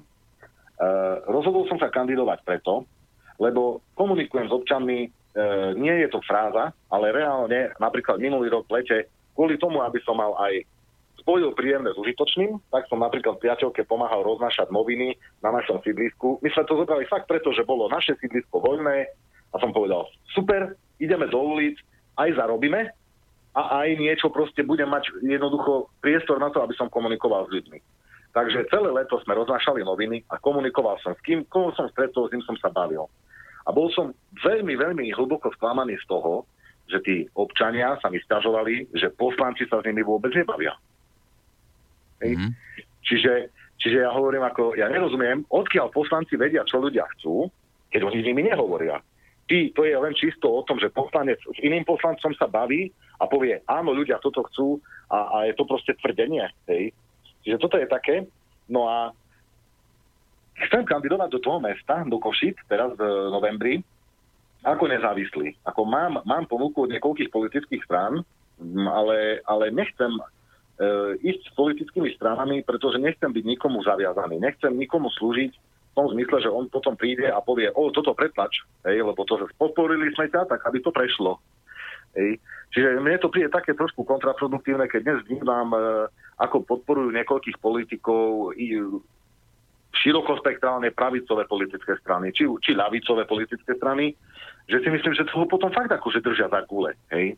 A tie koalície sa postupne menia a v meste je iná koalícia, ako je na sídliskách a to celé je také poprepájané a proste tí občania sú úplne dole. Tí sú úplne odrezaní od toho, čo chcú. Hej. Čiže, no. Počkaj, ja ťa preruším, ja som tak si mi nadhodil takú myšlienku, len som ti nechcel do toho skákať. Si hovoril, že sa rozprávaš s ľuďmi, že ideš kandidovať, lebo sa rozprávaš s ľuďmi a tak. My sme tu nedávno rozoberali takú myšlienku, že myslím, dôchodca pán Bula, Peťo, prišiel s tým, že vytvorme si svoj vlastný štát alebo také niečo, že všetko by to malo akože ísť z dola. Presne z dola, že tí občania by si mali, alebo tá komunita, alebo ja neviem, tí ľudia, ktorí žijú niekde pospolu, že by mali spomedzi seba si vybrať, že my máme v teba dôveru, ty nás pôjdeš zastupovať. A ten by išiel zastupovať. A takto, keby sa pospájali tí zástupci, ty by si zase medzi sebou počúvať, ty si z nás taký najschopnejší, ty pôjdeš hore. A takto by proste, že mala vyzerať tá politika, že by to nebolo by to ako, že rada starších, ale taká, že rada dôveryhodných. Vieš, že tam nie je nastrčená nejaká figurka, že teba niekto potlačí, tak ako ty vravíš, že ťa niekto zasponzoruje a povie si, Juro, počúvaj, ja ti dám 2 melóny, vycap si billboardy, bude z teba primátor, či čo to budeš, možno, nevadí. Až budeš primátorom, však tie 2 melóny mi potom vrátiš 100-násobne. Vieš, že takto zo spodu by to malo ísť. A ty hovoríš, že rozprávaš sa s občanmi a cítiš v sebe takú tú podporu tých ľudí, toho okolia, koho poznáš, proste, že vieš čo, že chodia za tebou, že viete čo, pán MIHAЛOV, ja by som toto a takéto, toto ma trápi. Cítiš to na sebe? No, áno, keď som odstúpil prvý týždeň, som zažil sklamanie z toho, že ľudia ma akože kritizovali, lebo ja otvorene komunikujem s ľuďmi. Fakt ako, ja stovky ľudí, čo tu máme na sídlisku, poznám osobne, aj keď nie často pomenia takto, ale jednoducho povedali mi, že nemal si odstupovať, to ti potom zhorší potom v budúcnosti situáciu, keby si chcel kandidovať a takto. Ale s odstupom času vidia, že aj po roku, keď som už preč, už je to takmer rok teda, tak mi hovoria, že v podstate žiadne rozumné uznesenia, stále len ten boj s tým starostom, stále len nejaké hašterenie a jednoducho nevidia, že by nejaká činnosť, niečo sa urobilo pre nich. Ja nechcem kritizovať naše zastupiteľstvo. Oni na tých pracovných komisiách ako dohadujú dobré veci, ale viem veľmi dobre, že sa to stopne vždycky pri našom starostovi, akýkoľvek dobrý nápad on jednoducho nepodporí, lebo nedovolí to, aby zastupiteľstvo mohli ľudia pochváliť. Hej? Čiže v tomto boji sa to celé stoplo a ja jednoducho nechcel som byť v tej práčke hádok a intrík, ale vieš, si predstav, že si na zastupiteľstve a ty dáš nejaký návrh a to konkrétne napríklad starosta nepovedal mne, ale povedal to inému poslancovi, že ja vás a vaše nízke nápady nebudem ani počúvať, lebo vy ste jednoducho chorý človek. Hej? A vôbec sa nevenuje tomu tej myšlienke. A to nie mne, naozaj inému poslancovi, alebo povie, ja viem, ako vy rozmýšľate, vy ste jednoducho slabí. Hej? A takto. Čiže takéto zastupiteľstvo mi prišlo ako jeden cirkus a chodí tam sa zosmiešňovať a len sa chytať za hlavu, že zase sme trápni, mi prišlo úplne blbé, hej. Mm-hmm. Čiže hovorím, ja v živote už nikdy nebudem na sídlisku KVP, ani možno ani na inom, keby som sa niekam presťahoval, kandidovať na tú najnižšiu úroveň kvôli tým kompetenciám, lebo nezniesiem ten pocit, že ja komunikujem so stovkami ľudí, vidím, že oni niečo nechcú, ja idem na zastupiteľstvo, poviem, nechceme to, a v meste povedia, áno, chceme. Tak práve preto, aby v meste sa to trošku vedelo zmeniť, aby sa to vedelo otočiť, tak preto chcem ísť do toho mesta. A som toho názoru, že všetkým poslancom, ktorí sú tam, by malo už stačiť, že vykonávajú tú svoju poslaneckú funkciu za tú odmenu. A mali by si uvedomiť, že žiadne úplatky tam nepatria, žiadne výhody, alebo parkovanie zadarmo, alebo vstupenky, alebo tieto permanentky do Steel Arény tu na Košiciach. A tieto veci jednoducho, ja nevidím, že by to malo nejaký prospech, tieto výhody pre občanov. Keď vidím, že hlasujú proti ich vôli. Ja keď by som zobral teraz uznesenia a zoberiem to EEI, to omielané 100-krát, a vezmem si, koľko ľudí tam prišlo protestovať a všetci poslanci v meste sedeli, 1200-2000 ľudí bolo na magistráte, všetci protestovali, kričali, aby sa neopovažili zahlasovať za a oni zahlasujú za. Tak by som im všetky výhody, všetky odmeny totálne stopol a povedal, koho ty zastupuješ. A vtedy si presne pamätám, keď ešte Raši, náš, teraz je to, on je čo tajomník pre investície, či čo to on je? No už prišiel. A informatiku, také niečo, nie? No tak on vtedy povedal, že nemôžeme dovoliť, aby sa systém v Košiciach vrátil do parkovacieho chaosu. Hej? Teraz odchádza z mesta, má odovzdať parkovanie magistrátu a žiadny chaos sa nespomína, žiadna anarchia. Hej? Všetko funguje, normálne človek príde, zaparkuje, takisto. Hej? Ale parkovacích miest nie je dosť, to vieme. Hej? A teraz aj to, už keď hovorím o parkovaní, chcel by som premostiť, že keď bol teraz náš starosta Halenár, lebo ja chcem, aby ma dal na súd, hej, ten človek, lebo 34 zamestnancov, ktorých povyhadzoval, 34 zamestnancov, ktorých povyhazoval, by som navrhoval ako svedkov, lebo mám také informácie a veľmi dobre podložené, že tam robil problémy človeku za to, že vyslovene mu povedal, že jednoducho sa mu nepáči, že ako rozkráda náš úrad a on na druhý deň dostal pracovné, že porušenie morálky, disciplíny, všetko, dovidenia, hej. Jasne. A jednoducho dostal košom, nedostal zlatý padák, ale také, že nájde si ťažko prácu, hej, a človek s rodinou a takto. Mm-hmm. No. A náš starosta povedal, že tu treba urobiť rezidentné parkovanie a takto. Veď my sme mali na našom sídlisku asi pred 2 rokmi zhromaždenie verejnosti, kde prišlo možno 500 ľudí, ktorí sa ešte podpisovali a hlava ku hlave sa bavila na tú tému, že čo s parkovaním a výsledkom toho celého rokovania, čo bolo možno 5-hodinové alebo 6, ja ho mám aj na svojom kanáli na YouTube, bolo to, že sme sa dohodli, že občania na kanepečku by nemali problém, ak by sa transparentne urobila hoď aj pôžička, alebo by sa zobrali eurofondy v rôzne dotácie, jednoducho vyšpekulovať to tak, aby sa postavili parkovacie domy, nech sa zvýši parkovacia kapacita. A fakt široká verejnosť, ktorí majú na auta, takto povedali, že veď to by, keby to každý podporil a takto transparentne, jednoducho sa to splatí raz, dva a máme svoje parkovacie domy a dovidenia, hej. No a on teraz ide zase rezidentné parkovanie spomínať, čiže mi to príde také nejaké, ako keby tam nebol, hej. Len našťastie, čo skoro prídu voľby, jeho politická agenda sa už skončí, dovidenia a to, čo sa hovorí, vie, či je to pravda, že už nakúpený byt na Václaváku za naše peniaze, tak snáď sa tam odsťahuje a budeme fungovať na KVPčku lepšie. No počkaj, len vieš, u nás si môžeš otvoriť ústa, u nás si každý môže povedať slobodne svoj názor, čo chce, kto chce, čo chce. A keď spomínaš tie mená, akože vôbec to mne nevadí ani určite žiadnemu poslucháčovi a pokiaľ to vadí tomu pánovi Halenárovi, tak nech sa páči číslo telefónne na webovej stránke, nech si ho nájde, zavolá sem, dostane takisto priestor, ako dostane každý, kto chce vysloviť svoj názor, takže neviem, prečo ma s tým, že ja schválne chcem veľmi malo, môžeš povedať, čo chceš, pretože u nás. Ale prepáč, ale aká je to irónia, keď ja s ním mám dohodnuté stretnutie, ja prídem na úrad, ja sa so sekretárkou dohodnem, dobrý deň, volám sa Juraj, ten MIHAＬOV, chcel by som jednoducho dohodnúť si s Halenárom stretnutie k téme zimná údržba, k téme odškodňovanie a k téme senior domu. Povie mi sekretárka, jeho veľmi blízka priateľka, že dobre, dám vám vedieť kedy. A ona mi dá vedieť, že s vami sa starosta nechce stretnúť. Nikdy. Hej? Áno, nie, ako ja nie som občan sídliska, ja neplatím dane a takto, hej? A potom ho vidím v telke toho slizovna, hej? A hovorí, že on nemá problém s nikým sa stretnúť a prediskutovať veci. Má problém, klame, lebo má problém so mnou, hej?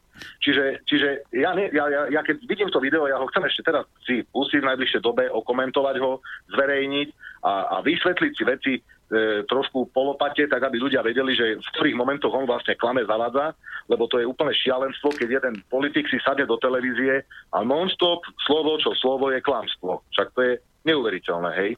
No a on si na naše stretnutie drzo tam donesie právničku, donesie si tam vedúceho oddelenia výstavby a povie, že ja síce jeho nahrávať na kameru môžem, ale ich nemôžem. Hej? A kvôli ním sa nemôžeme stretnúť. A hovorím, však ja o nich nestojím, nech idú preč.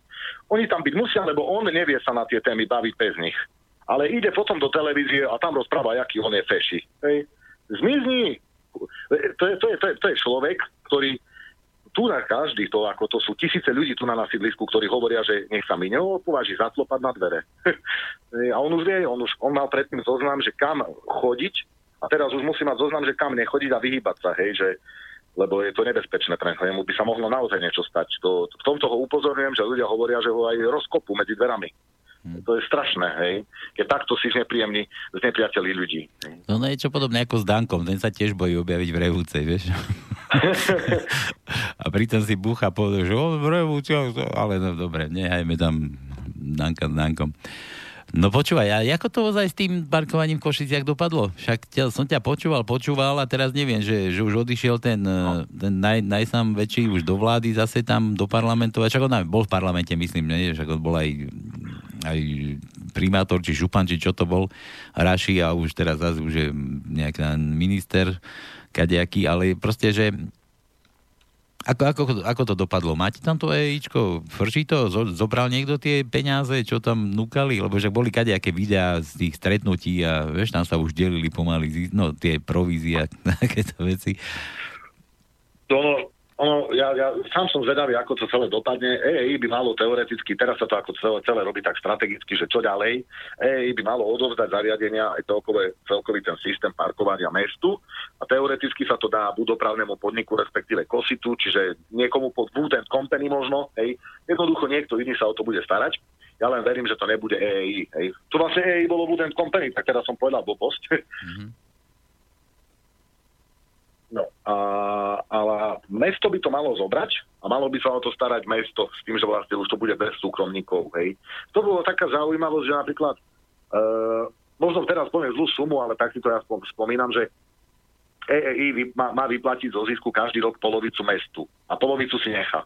A vyplatilo mestu nejakých 300 000 eur a od poslanca, myslím, že to bolo od poslanca Ihnata, padla otázka, že koľko teda mesto dostalo, koľko teda EEI celkovo zarobilo.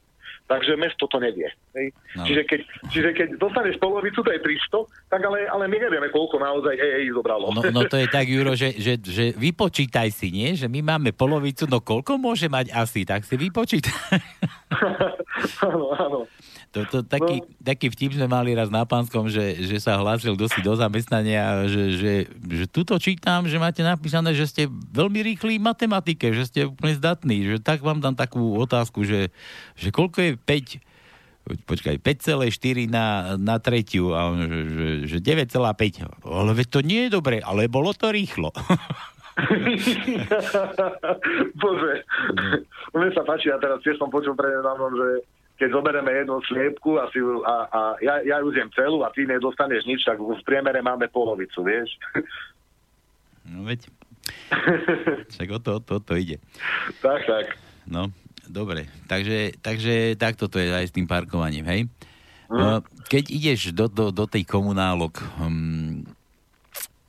nejakú podporu, myslím, okrem tých ľudí, hej? Teda sa bavíme o peniazoch.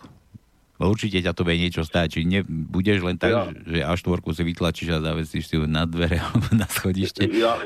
Áno.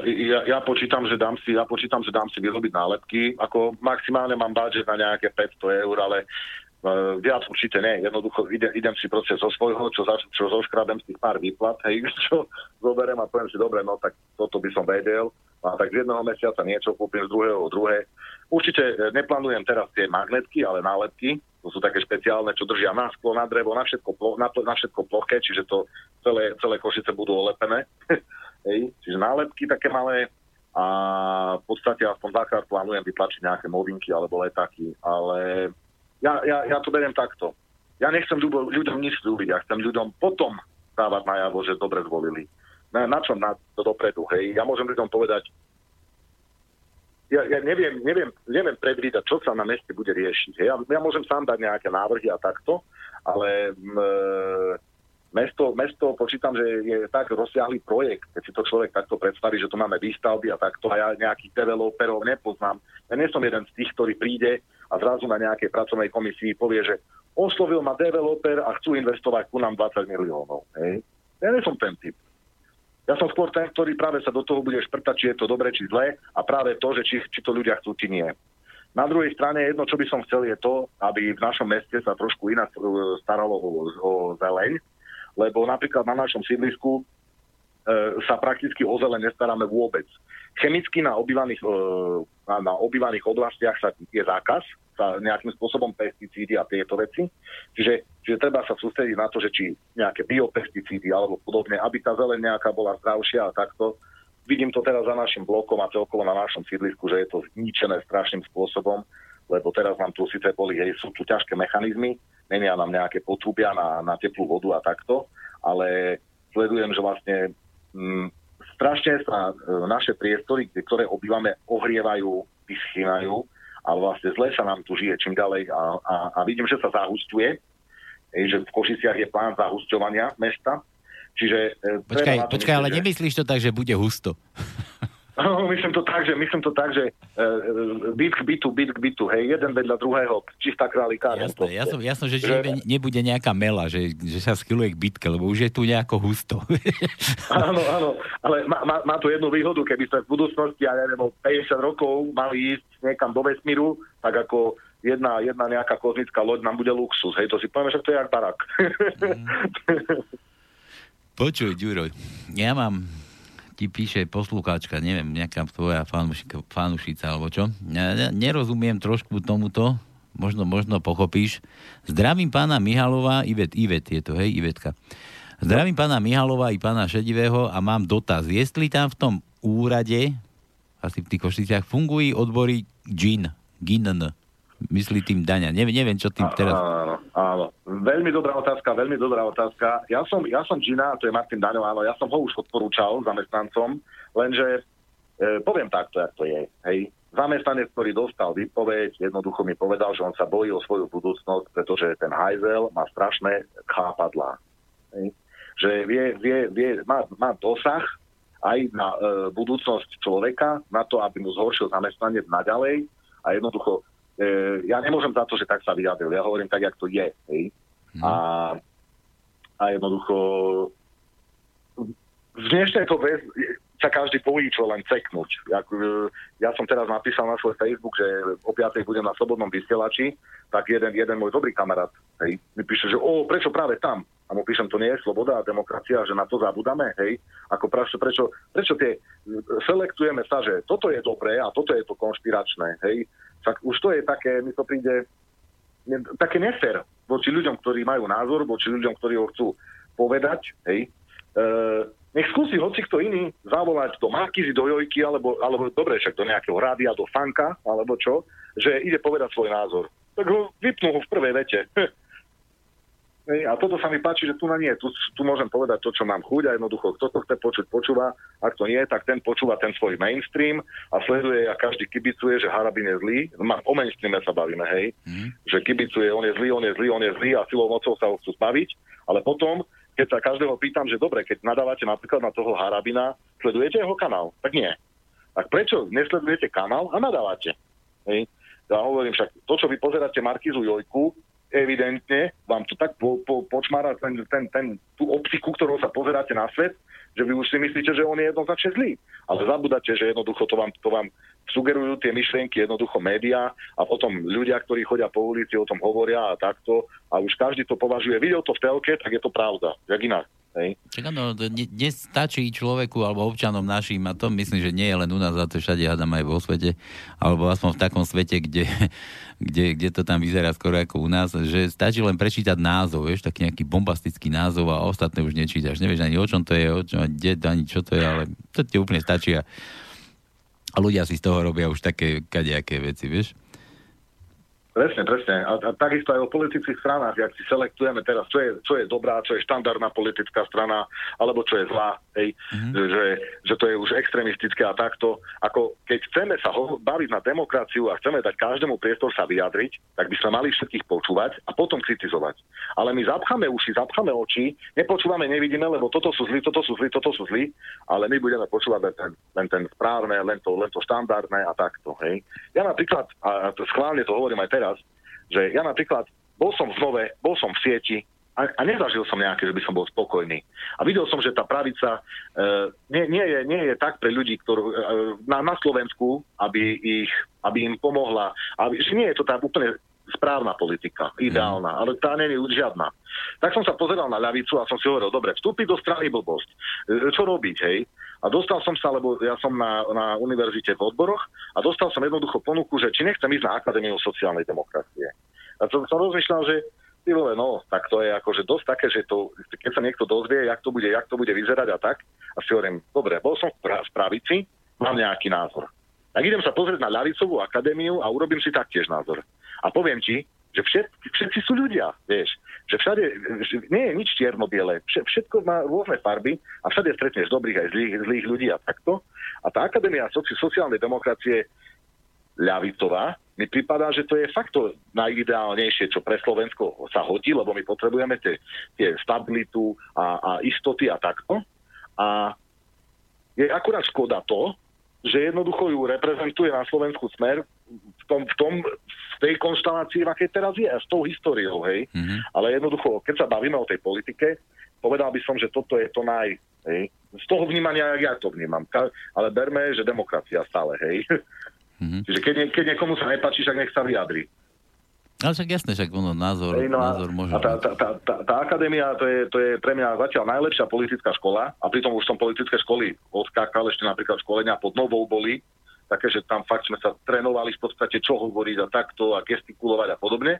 A teraz máme argumentačné výstupy, máme mediálne výstupy, jednoducho fakt klobúk dolu a som vďačný, že mám tu možnosť a že jednoducho zobrali ma do ľavice, aby som videl, ako tá akadémia funguje a pritom som pravičiar, hej.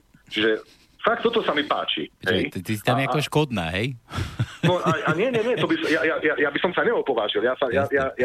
Hej, len chcem mať ucelený názor a povedať, keď sa s niekým budem baviť, bude on osočovať nejaký názor a on poviem, ale počúvaj, však ty si uvedom, ty hovno o tom vieš, ty vieš o tom, čomu sa venuješ a tam to máš nejak z počutia. Hej? Čiže chcem mať naozaj niečo, nejak vyformovanú myšlienku a vedieť, že dobre, toto je to, čo je pre mňa to práve orechové a v rámci tej demokracie stále by som chcel jednoducho niečo reprezentovať a uvidíme, čo to ešte bude. Hej? Takže týmto pozdravujem aj sociálnych demokratov. Je to sranda. Počúvaj, a ešte jedna taká pichoška. Kopec ľudí toto robí, že je v pravici a vo veľkom spolupracuje s ľavicou, ale robia to pod kobercom tajne, nenápadne a potom sa za to hanbia.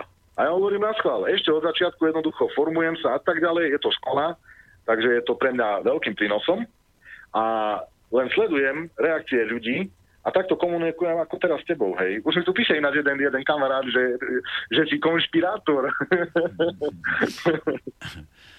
No, vidíš to. My sme ti také rádio, inak nám sa boja ľudia chodiť, no, lebo kto k nám príde, ten má po vtákoch potom. No, počuj, Ďurino, takto sa ťa ešte chcem opýtať, že spomínaš tu tie strany, že si pravičiar, lavičiar, ale do tých komunálok ako nejdeš pod nejakú vlajkou, dojdeš ako sám za seba, len tak, že ako nezávislý, ako sa to prezentuje. Strana je na mieste vtedy, keď sa bavíme o Národnej rade. Bum, hotovo, bodka. Ja stranu nepotrebujem, to je ako keby... Napríklad teraz bola téma na Facebooku, sa rozoberalo detské ihrisko, si predstav. Normálne detské ihrisko zarastené, nestará sa o to starosta a tak ďalej.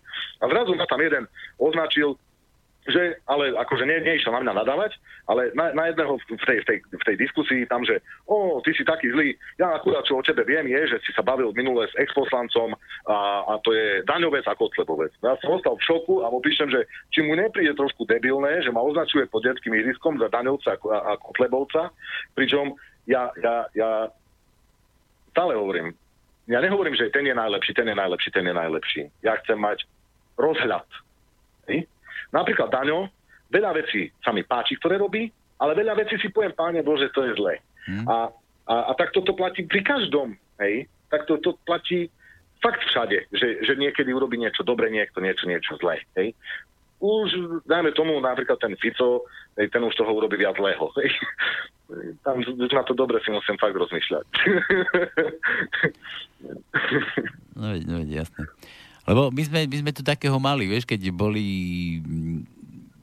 Počkaj, on do Zažupana ešte sa hlasili, tam tí kandidáti boli a nakoniec to vyhral ten náš Cicerový, ten pomazánkovník.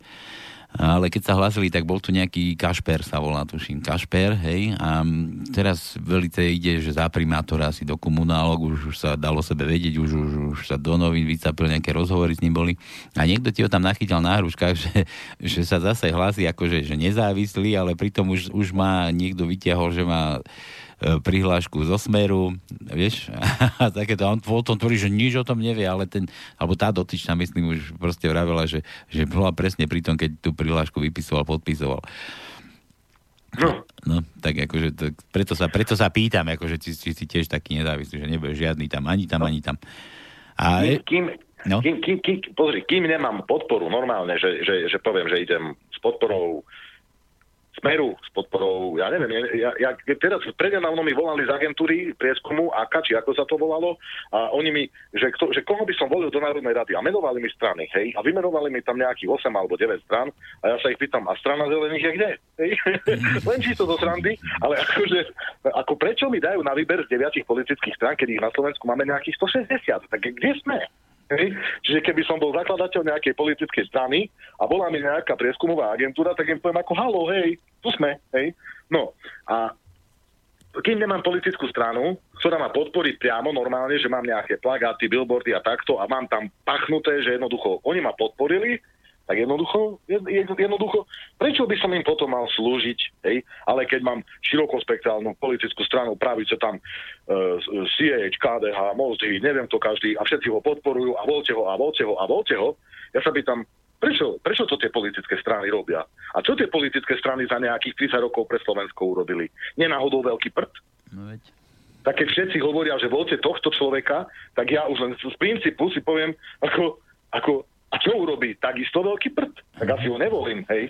Čiže aj to napríklad kandidát tu na primátora, kamarát, poznám ho, hej, lebo kandidovali sa spolu, robili sa spolu nejakú kampaň, Jaro Poláček, tak som trošku prekvapený, že berie takto politickú podporu, že si myslím, nie som si istý, či mu to neškodí.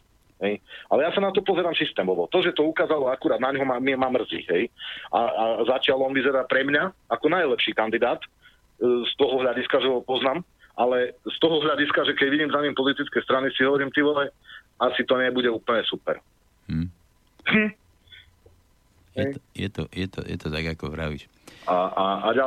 Už to uzavriem, aby som tak dokončil celkovo nejaký môj vstup, že kandidujem aj preto, že s politikmi mi debaty nejdú, respektíve debaty ešte, hej, ale tie dohody a tie plány s nimi, keď sme mali pracovné stretnutia, ja som bol jediný, čo chcel pracovné stretnutia nahrávať a nie, že potichučku, aby nikto nevidel, ale korektne som im to povedal, že prosím vás, ľudia sa na to pýtajú, na zastupiteľstvách sa o tom nebavíme, oni sa potom pýtajú, že jak sme k tomu došli, a ja hovorím, však jak sme k tomu došli na pracovnom stretnutí, my sme za to platení, že sa stretávame, tak ja by som to chcel zverejňovať. A všetci povedali, nie, či si sa zbláznil. Hovorím, ale však tu sa nekorumpuje, však to je čisté, nie? No, takže sme to nemohli nahrávať, hej? No, a ja hovorím, ja nebudem komunikovať korektne s politikmi, ale s občanmi. Ja keď stretnem občanov, dám si príklad aj petíciu popodpisovať, aby som sa opýtal a budem mať normálne urobené, že prečo hlasujem za, že prečo hlasujem proti, tak potom, keď ma nejaký Janko zastaví a opýta sa, ty vole, však som ti hovoril, aby si nehlasoval za, tak mu poviem, hej, ale ty si bol jediný, hej?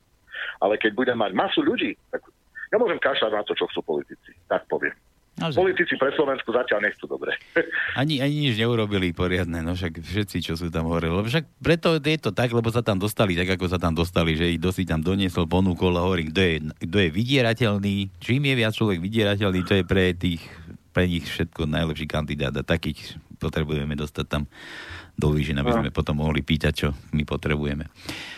Dobre, Juri, daj nejaké slovo na záver tým vašim košickým ľuďom. Povedz naozaj, že na tom východze není to tak, že tam nič není, ale že sú tam ľudia, žijú tam ľudia a chcú tam žiť.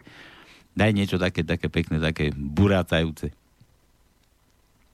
No sekundičku mi daj. Hej. Ja poviem, že priateľka vymyslela takú, že ideme urobiť politickú stranu zo srandy, video, hej, a že nasľubujeme hory doly ľuďom, aby nás volili, len čisto sranda. A nemôžem to povedať, môžem teoreticky, ale ja to poviem tak ľuďom, aby si to napísali, alebo porozmýšľali nad názvom, hej. Že koalícia občanov, ktorí odmietajú trpieť.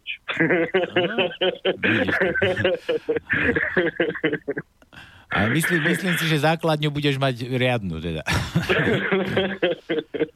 Teda mám to ale tak na mysli, že tých trpiteľov, ale ktorí už odmietajú, no to neviem, ale tak hádam, budú. No. Hej, že ako treba, že kvôli skratke myslieť na to, hej, že ak to napísať, že jak by sa to písalo skratka, no. Aha, ja neviem, nič také chytlavé ma. Ale teraz mi to až došlo, nevadí. Dúfam, že aj ostatným. Nebuď zase takýto hnusný na slovenský národ. Tak ja som to povedal, ja som povedal celé, ako zmysel toho, hej. Jak by to vyšlo, však... Ale mne to došlo až teraz, tak som teraz pomalšie trošku rozmýšľam, no. No, takže koalícia občanov, ktorí odmietajú trpieť. Dobre, Ďuri. No, dobre, ja ti ďakujem za východňarský vstup. Držím ti palce, teda nech sa ti to zadarí, no a keby čo si bolo treba ešte potlačiť, alebo čo, tak daj vedieť a znova ťa tu pichneme. Alebo aj celé vysielanie nedeľu, keď chceš, celú hodinu. To by bolo super. Tak určite si ešte niekedy zakonšpirujeme. Dobre. Ďuri, drž sa. Maj sa. Jasné.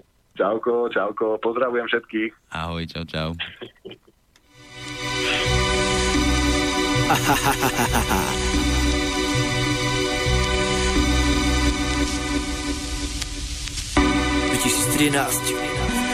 Čierna zem, rodná zem, zem rodná moja. Produkcia Dafo, Moris. Stará zem, čierna zem, zem rodná moja. Mnoho máš duši, hľadajúce Boha, hľadajúce veľkú milosť, odpustenie hriechov. Brána je však otvorená, smer jazdy peklo. Koľko je tu farizeov, chcú anielské krídla. Včera boli ateisti a dnes ruky spína. Prvé miesta pred oltárom, jak veje belóža. Bodaj by im skrz faloše popraskala koža. Dobre poznám tieto hlavy, som synom zeme. Stále kujú také pikle, furt ich čo si žerie. Vzduch je z toho taký čudný ako v také cele. Mnoho ľudí to nezvláda, alkohol ich berie. Každý tretí tratí šancu iba kvôli chlastu. Ľudia sú tu hlúpi, slepí, nevidia tú pasu. Nevidia to veľké bahno, ktoré roky rastie. Temný šíp je vystrelený, ničí naše šťastie. Prečo mám tak divný pocit, keď mi vravíš vitaj? Slovo pachne ako síra, temná identita. 1001 konfidentov, 1001 noci. Nažívame si tu svorne obete a lovci. 1001 konfidentov, 1001 noci. Nažívame si tu svorne obete a lovci.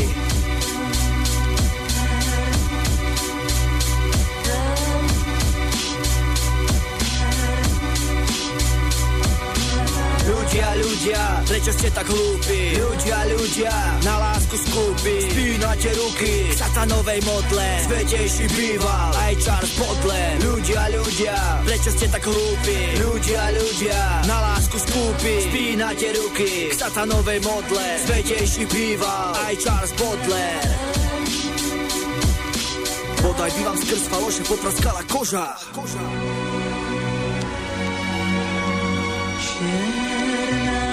Čierna zem, daj moju mamku ven.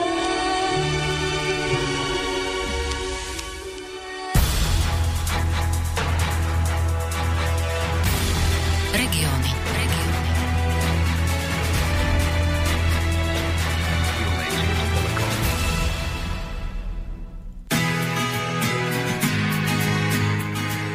No a my pôjdeme na záverečnému našemu spravodajcovi do Martina. Voláme Mareka Beláka z Martina. Dúfam, že nám porozpráva, čo nové v tomto už nie zaťaženom Marek Belák, prosím. Meste. Marek, servus. Slobodný vysielač, Pálko Šedivý. Ako sa ti darí, ako sa máš, čo robíš? Dúfam, že nehráš tenisový lakeť, už máš zajazaný. Nie, momentálne mám pauzičku trošku, je skvelý deň a momentálne, vieš čo, nebudeš veriť, 1200 metrov do cieľa, Sagan má šancu vyhrať etapu, tak som si rýchlo pozrel záver Tour de France tejto etapy. Tak ťa vyrušujeme. Ale to zrejme nepatrí. Tak ťa vyrušujeme. Dobre, zavoláme neskôr po 6. Nie, Marek, ja som pravil, že ideme do Martina, do toho mesta, ktoré už nie je pod nútenou správou. Ako už peniaze, už sme to tuším rozoberali minule, že už peniaze už sú podelené, už každý si odkrojil ten svoj kúšťok, čo chcel pre seba, o čo každému išlo. Každý sem tam miliónik. Už niečo vidieť v tom Martine, že sa čosi rozvíja, alebo čo, že už niekto pristavil aspoň lešenie k tým projektom, na čo tie prachy zobrali? Nie. Momentálne sa riešia trošku iné veci. Napríklad sa rieši to, že zrazu ideme opravovať cesty.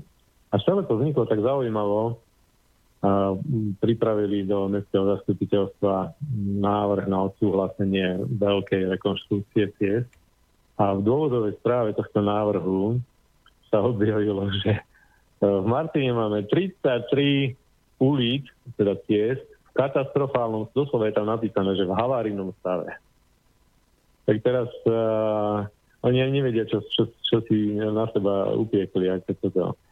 12 rokov je tá istá garnitúra pri moci v Martine a po 12 rokoch oni priznali, že majú 33 ciest v havarijnom stave. No tak toto si ešte vychutnajú viacerí ľudia, by som povedal. Ja viem, že tam aj tú tankovku opravujú, Turčianske Teplice, Martin. No to je iné. Teraz hovoríme o miestnych cestách. Aha, o miestnych komunikáciách. 3. a 4. triedy, ktoré sú priamo v Martine. Ale... No a tak rýchlo vymysleli, že sa blíži koniec volebného obdobia a vymysleli, že 5 miliónov pôjde na opravu ciest a hneď vymysleli aj akým spôsobom. Jednoducho chcú to už teraz zavlúniť, ale preniesť splácanie na dlhé roky dopredu. Čiže budúce zastupiteľstvo to bude potom splácať. Tí, čo teraz si spravia zmluvu s niekým, tak tí budú za dobrý, ale splácať to budú nejaké budúce zastupiteľstvo. Takže tí, čo to vyžerú, nebudú mať s tým nič spoločné. Zostane to na krku tým, ktorí prídu. Presne tak. Je to ináč najväčší projekt za posledných, neviem koľko, veľa rokov. Mám taký pocit, že minimálne za 5 až 10 rokov najväčší projekt. 5 miliónová akcia sa nerobila v Martine ešte sa nepamätám. Mm-hmm. No a ešte ďalšia zaujímavá vec s tým bola spojená, a síce, že celé rokovanie o tomto najväčšom projekte trvalo menej ako hodinu. Ináč, možno, že ti to pripomína teraz ten tender na tie stíhačky. To je neuveriteľné. No. Najväčší biznis sa robí a rokuje sa o tom čo najkratšiu dobu, len aby náhodou niekto nezistil, že tam nie je všetko v poriadku, alebo prípadne sa to neskritizoval. No ale veď vraveli... Napochytro, pred prázdninovým obdobím. Ale počkaj, ale smutné je, že nie pred našimi prázdninami. To je smutné. No, to je pravda, že prázdniny majú politiky. No, to furt tvrdíme, že jak je to možno, že politik má prázdniny, ty kokos. Oni nezasadajú, oni majú prázdniny. A čo tam? A my potom, ale nič. Normálne sa mi chce zvrácať zase. Nebudem na to ani akože mysleť. No, mne to hneď pripomenulo toto, čo sa tu deje s tými stíhačkami. Však to pre nás nič nové, ale v Martine sme na to zvyknutí. Najväčší projekt a rozpuje sa o tom pár sekúnd. Ale keď som včera pozeral Pellegriniho, to tam mal na tom kecafóne položené, vieš, celý ten, neviem, či to bol celý ten spis, tak ono nebol nejaký moc hrubý, ono keď 1,6 miliardy tomu, tak nebolo to nejako veľa tých stránok tam, ale tam furt sa v tom prehrňal, že je to tu všetko prešlo odbornou diskusiou, a zase to je, že tak prelistoval ako keď prachy, keď rátaš ako tá počítačka na peniaze. No, takže... Dneska som trošku napísal o tom nákupe tých stíhačiek, tak trošku tak som si do nich rýpol, lebo podľa mňa viac sa nerád k armáde vyjadrujem a k týmto veciam a väčšinu len ku financiám a tak. Ešte kľudne môžeš, ja som bol v armáde, 17 rokov som bol v armáde, tak viem, ako to tam chodí, akože viem aj tí generáli, tá generalita, jak tam vyzerá, viem, čo to je za odborníkov, čo to je za chumajú kadejakých a viem, ako sa tam prachy rozdeľujú, takže pokojne. No, o tom mi ani tak nejde, ale ide o to, že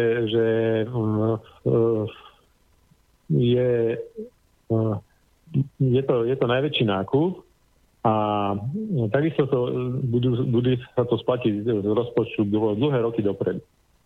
A teraz polož si otázku, čo budú mať akú úlohu tie lietadlá. Toto nikde neprebehla nejaká veľká diskusia celospoločenská. Čítal som, že napríklad v Česku rok spravili nejaký nástrel, že čo asi sa budú diať, čo asi sa budú nakupovať, aký je zámer. A rok nechali diskutovať verejnosť, odbornú verejnosť, laickú verejnosť. Dali čas na to, aby sa k tomu vyjadrovali ľudia, ktorí aj tomu rozumejú, ale aj normálne ľudia, aby prejavili nejaký svoj názor. A u nás nemáš vlastne ani zadefinované, že akú úlohu budú plniť tie lietadlá.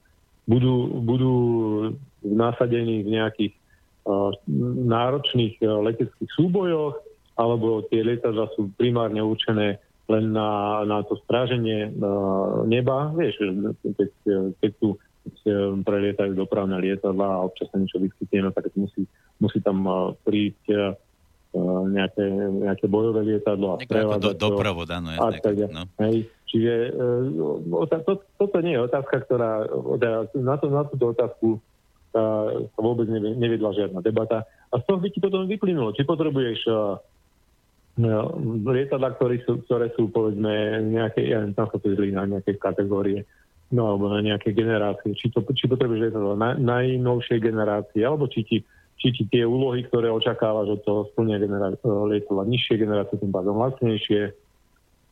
Rozumieš, že tu ide o hrozné miliardy a takáto debata vôbec tam nenastala. Okrem toho Slovensko je dosť malé územie. A okrem toho ďalšia vec je, keď ide aj o ten počet tých lietadiel. Prečo 14? Prečo práve 14? On to včera ten generál jeden vysvetlil, že prečo 14, že 2 musia byť stále v pohotovosti, no. Ďalšie sú určené na, že 4 sú vždycky v oprave, tak to tu 4 sú vždycky v oprave, hej? Že nové lietadlá už vedia, že 4 sú vždycky v oprave. Ale že to tak je. To normálne povedal, že v oprave, nie že v nejakej nejakom údržbovom režime. Servis, údržba, opravy a takéto, že tam sa rátajú 4 lietadlá a ostatné sú potom, tuším, na výcvik, aby mohli tí piloti, ktorí budú s tými 2 lietať, tak aby mohli dosť nalietaných hodiť, lebo že bez toho to nejde, vieš. Takto nejako vysvetlil. No, ale tiež ďalšia vec, čo si ja myslím, že keď sa nejaká veľmoc naštve, ktorákoľvek, hej, či Američania, či Rusi, alebo ja neviem, všetko Číňania, kto ešte má takéto lietadlá, Izraelci, kto má nejakú väčšiu leteckú silu. Alebo jadrové veľmoci nejaké, také, čo majú medzikontinentálne rakety. Keď sa naštvú, tak nám zrušia celú letku, či tam budú 4 lietadlá v hangári, alebo 14. Pustia tam jednu medzikontinentálnu raketu a zrušia nám pol Slovenska aj s tými lietadlami.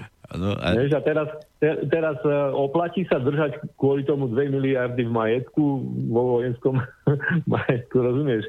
Len na to, aby sme si tu cvičili a hrali sa na to, že niečo znamenáme. Ja netvrdím, že nie, možno, že áno. Ja len hovorím, že neprebehla táto diskusia ešte na Slovensku, alebo teda ja som ju nejak extra nezachytil. Tam sa niečo dočítam, nejakých armádnych časopis alebo niečo podobné, alebo nejakých ľudí, ktorí sa vyjadrujú týmto témam. Ale mi to prípada strašne slabúčka debata na to, že ide o 2 miliardy eur, alebo 1,6. Za tie peniaze si môžeš trošku ináč žiť v tomto štáte. Pre nás 2 miliardy to je obrovský zásah do rozpočtov. Mňa fascinuje to, že krížom cez Slovensko prejdeš za do 6 hodín, určite do 6 hodín si z jednej strany na druhé autom, hej? Autom, myslím. Autom. Síce tá diaľnica, čo Fico sľubuje, ono keď ju dostáva, možno aj rýchlejšie, akože prejdeš, keď konečne Fico tú diaľnicu z toho roku 2010, keď ju dajú do prevádzky, čo už stojí, len furt nechcú ešte spojazniť, vieš, lebo ešte nie je správna doba. No a akože my tu potrebujeme akože takto lietadla na ochranu hraníc. Vieš, to je ako toto. Možno preto nechcem sa nejak relevantným veciam vyjadrovať, lebo to tiež treba byť odborník na to. Či ja presne špecifikácie tých lietadiel a nejaké ich parametre, to ja neovládam. Ale však čítam tam niečo a napríklad taká Korea, viem, že používa na svoju obranu, lietadla, ktoré sú, tuším, 2-krát lacnejšie. No nemyslím si, že by Korea nejako riskovala, že sa nedokáže obrániť. A keď to dokáže s tými svojimi korejskými šmejdami a postačí im na to a stoja 2-krát menej, no tak sa zamyslíme, či napríklad niečo z takejto kategórie, či by sa nám niečo nehodilo. Ak vôbec potrebujeme. Alebo možno vôbec nepotrebujeme takéto bojové lietadlá, lebo tak či tak nás niekto premôže v tom súboji, však keď tu pustia letku 30 lietadiel, keď budú ozaj sedieť po nás. No tak nám tých 14 nepomôže a 2 miliardy tak či tak budú chýbiť. Toto by som si ja rád vypočul nejakú serióznu debatu. Ale toto ti nikto nedá, pretože ono je to všetko utajnené, lebo však americká strana chcela všetko utajiť, samozrejme. Ale mne to skôr zaváňa tým, že ono keď sa tam stará do toho Danko, akože to je taký jeden zo zlodejov, akože taký známy. Keď sa do toho zastarie ten Holko, to je zase jeho ruka jeho človek a ten má tiež za ušami akože dosť, však ty už spolu teda toho nabašovali. Teraz nemyslím Bašku z Trenčína, ale nabašovali normálne, že akože si napchali už žvačky. No a keď to takto akože tlačia, no ja netvrdím, že dobre, lietadla niečo budú stáť, ale za tým bude určite niečo ešte také, že... Neviem, no skúsenosti s spôsobením Slovenskej národnej strany sú zatiaľ také, že oni nemajú problém s tým niečo si uliať. Už od čiastolcu sa to traduje. Hej. A sem tam aj nejaký minister už aj skončil v base, mám taký pocit, ale nejaký nástenkový tender. Čiže tieto skúsenosti napovedajú tomu, že dávajme si pozor, keď niečo z toho sa tendruje. Veď to, o to ide, no. Ale ja som dneska písal na to, na Facebooku som to zavesil, taký článoček, že prečo sme to vlastne kupovali tie F-16. No lebo ideme spraviť také voľné pokračovanie toho legendárneho filmu Top Gun.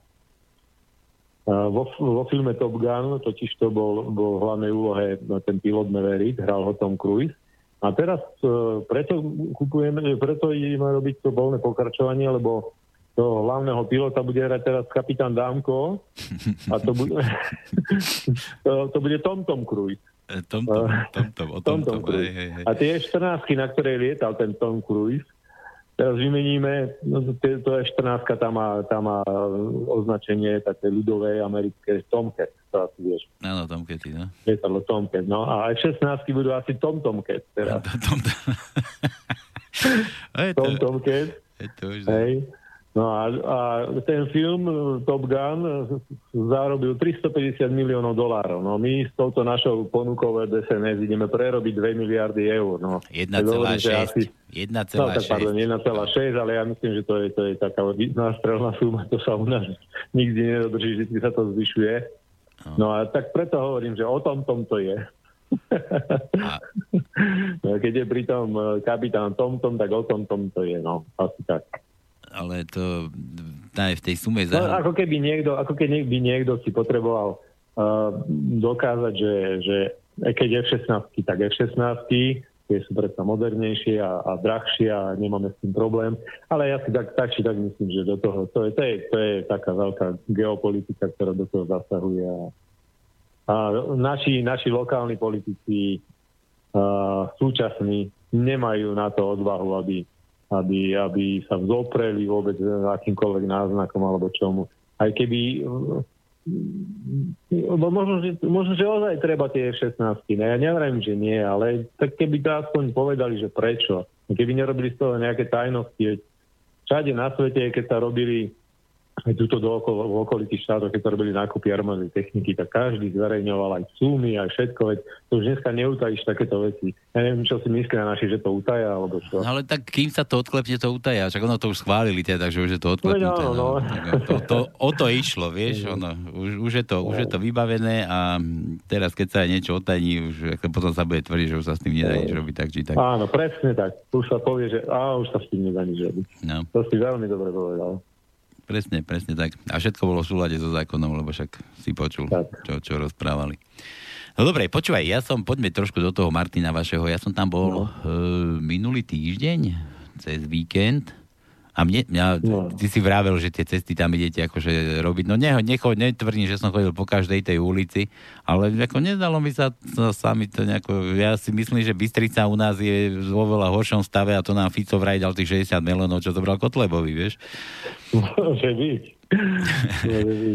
No a verím tomu, no tak ale u nás to napísali oni do svojej dôvodovej správy, že 33 ciest je v havarijnom stave, no tak ja tomu verím, no tak písali to nejakí odborníci na cesty. A počkaj, a zaujíma ma ešte aj rozpísali, že ktoré to boli cesty, že ulica odtiaľ? Áno, normálne zoznam ulic napísaný, že takže ktoré to sú. Dá sa to odkontrolovať, hej? Pravda. Lebo ja som zase u nás v Bystrici sa také veci dejú, že tu nám má Nosko také noviny, Echo, alebo také, neviem, či to je jeho nejaký plátok, alebo čo to je, ale tam sa vždycky, že čo som urobil, ako on hlavne a celé ten jeho ansábel, čo tam teraz bašujú.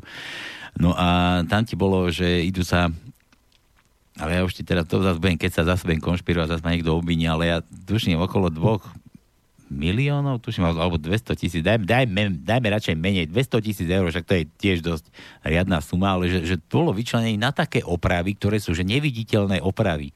Taký pojem tam bol, že neviditeľné opravy. Vieš, a to sú také opravy, čo treba, ja neviem, že je dom, niekde panelák a je tam na schodisku, že schodisko ako vchodové schodisko, že je tam odlúpené zo schodu, tak tam ako príde nejaký murár a tak, že to tam neviditeľne, že to není veľká ona, že to nevidí, že sa tam niekto chystá, ale že niečo upravil. Tak už len v tom momente ma to zaujalo. A poznám, tu pri Banskej Bystrici taká dedina, čo, taká prílepok Banskej Bystrice, volá sa to, že Úľanka. A tam ti bolo tiež vykasírovaných, bolo rozpísané, že kde sa čo už investovalo, že na také ulici, hen tam pri takom vchode. A teraz to je v Úľanke, že kultúrny dom, že vymalovanie kultúrneho domu.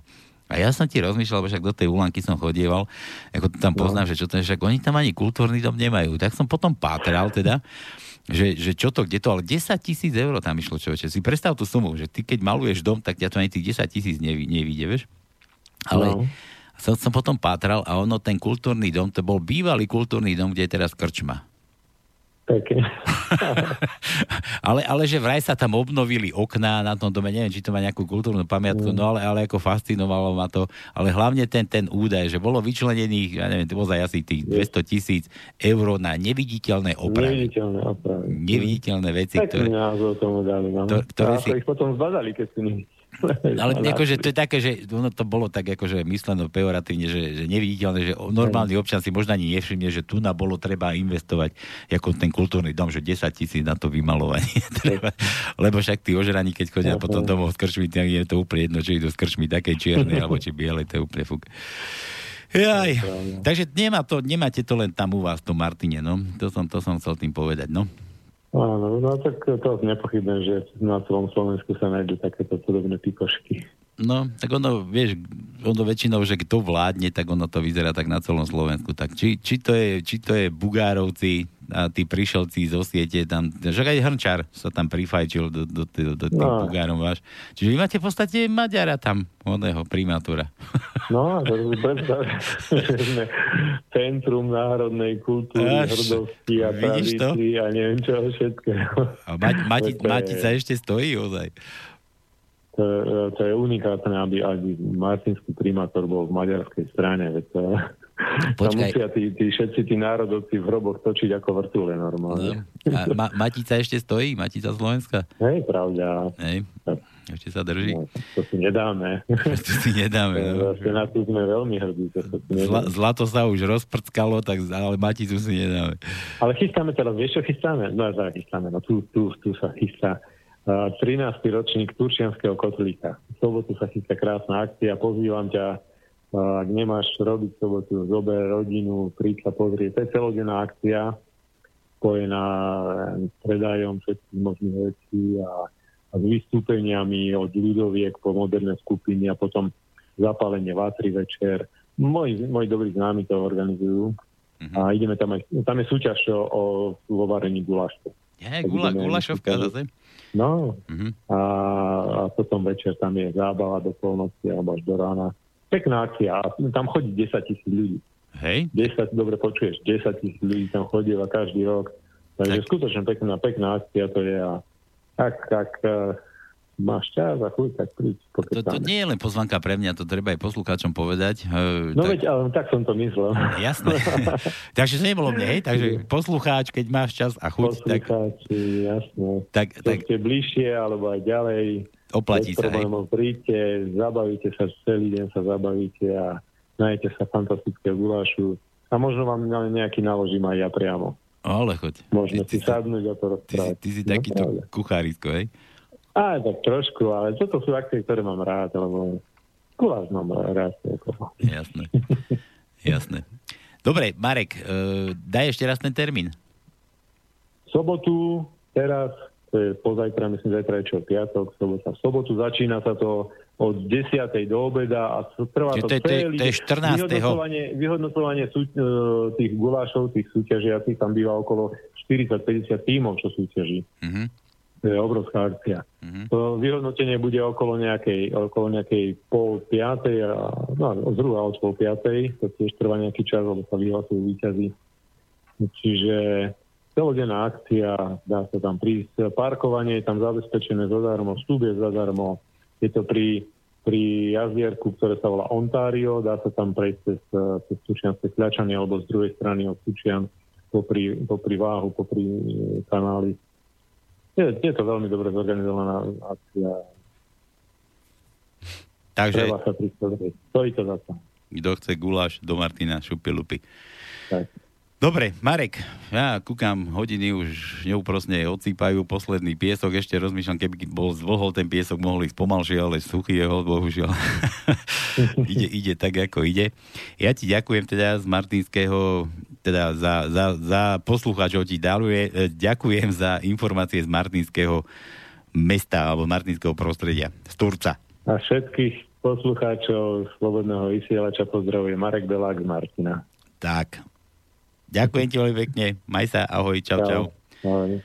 No a s vami sa rozlúčim ja z Banskej Bystrice, zo štúdia, pretože čas neúprosne odkrojil 6 hodinu, no a my musíme uvoľniť program ďalšiemu, teda miesto ďalšiemu programu. No takže dúfam, že ste čo to po tom Slovensku, teda ste si užili, pocestovali sme, dozvedeli ste sa kopu možno dôležitých informácií, pekných, zlých, každý nech si zoberie z toho, čo mu vyhovuje a čo chce. Ja sa s vami lúčim, prajem ešte príjemný podvečer pri počúvaní ďalších našich relácií, takže majte sa krásne.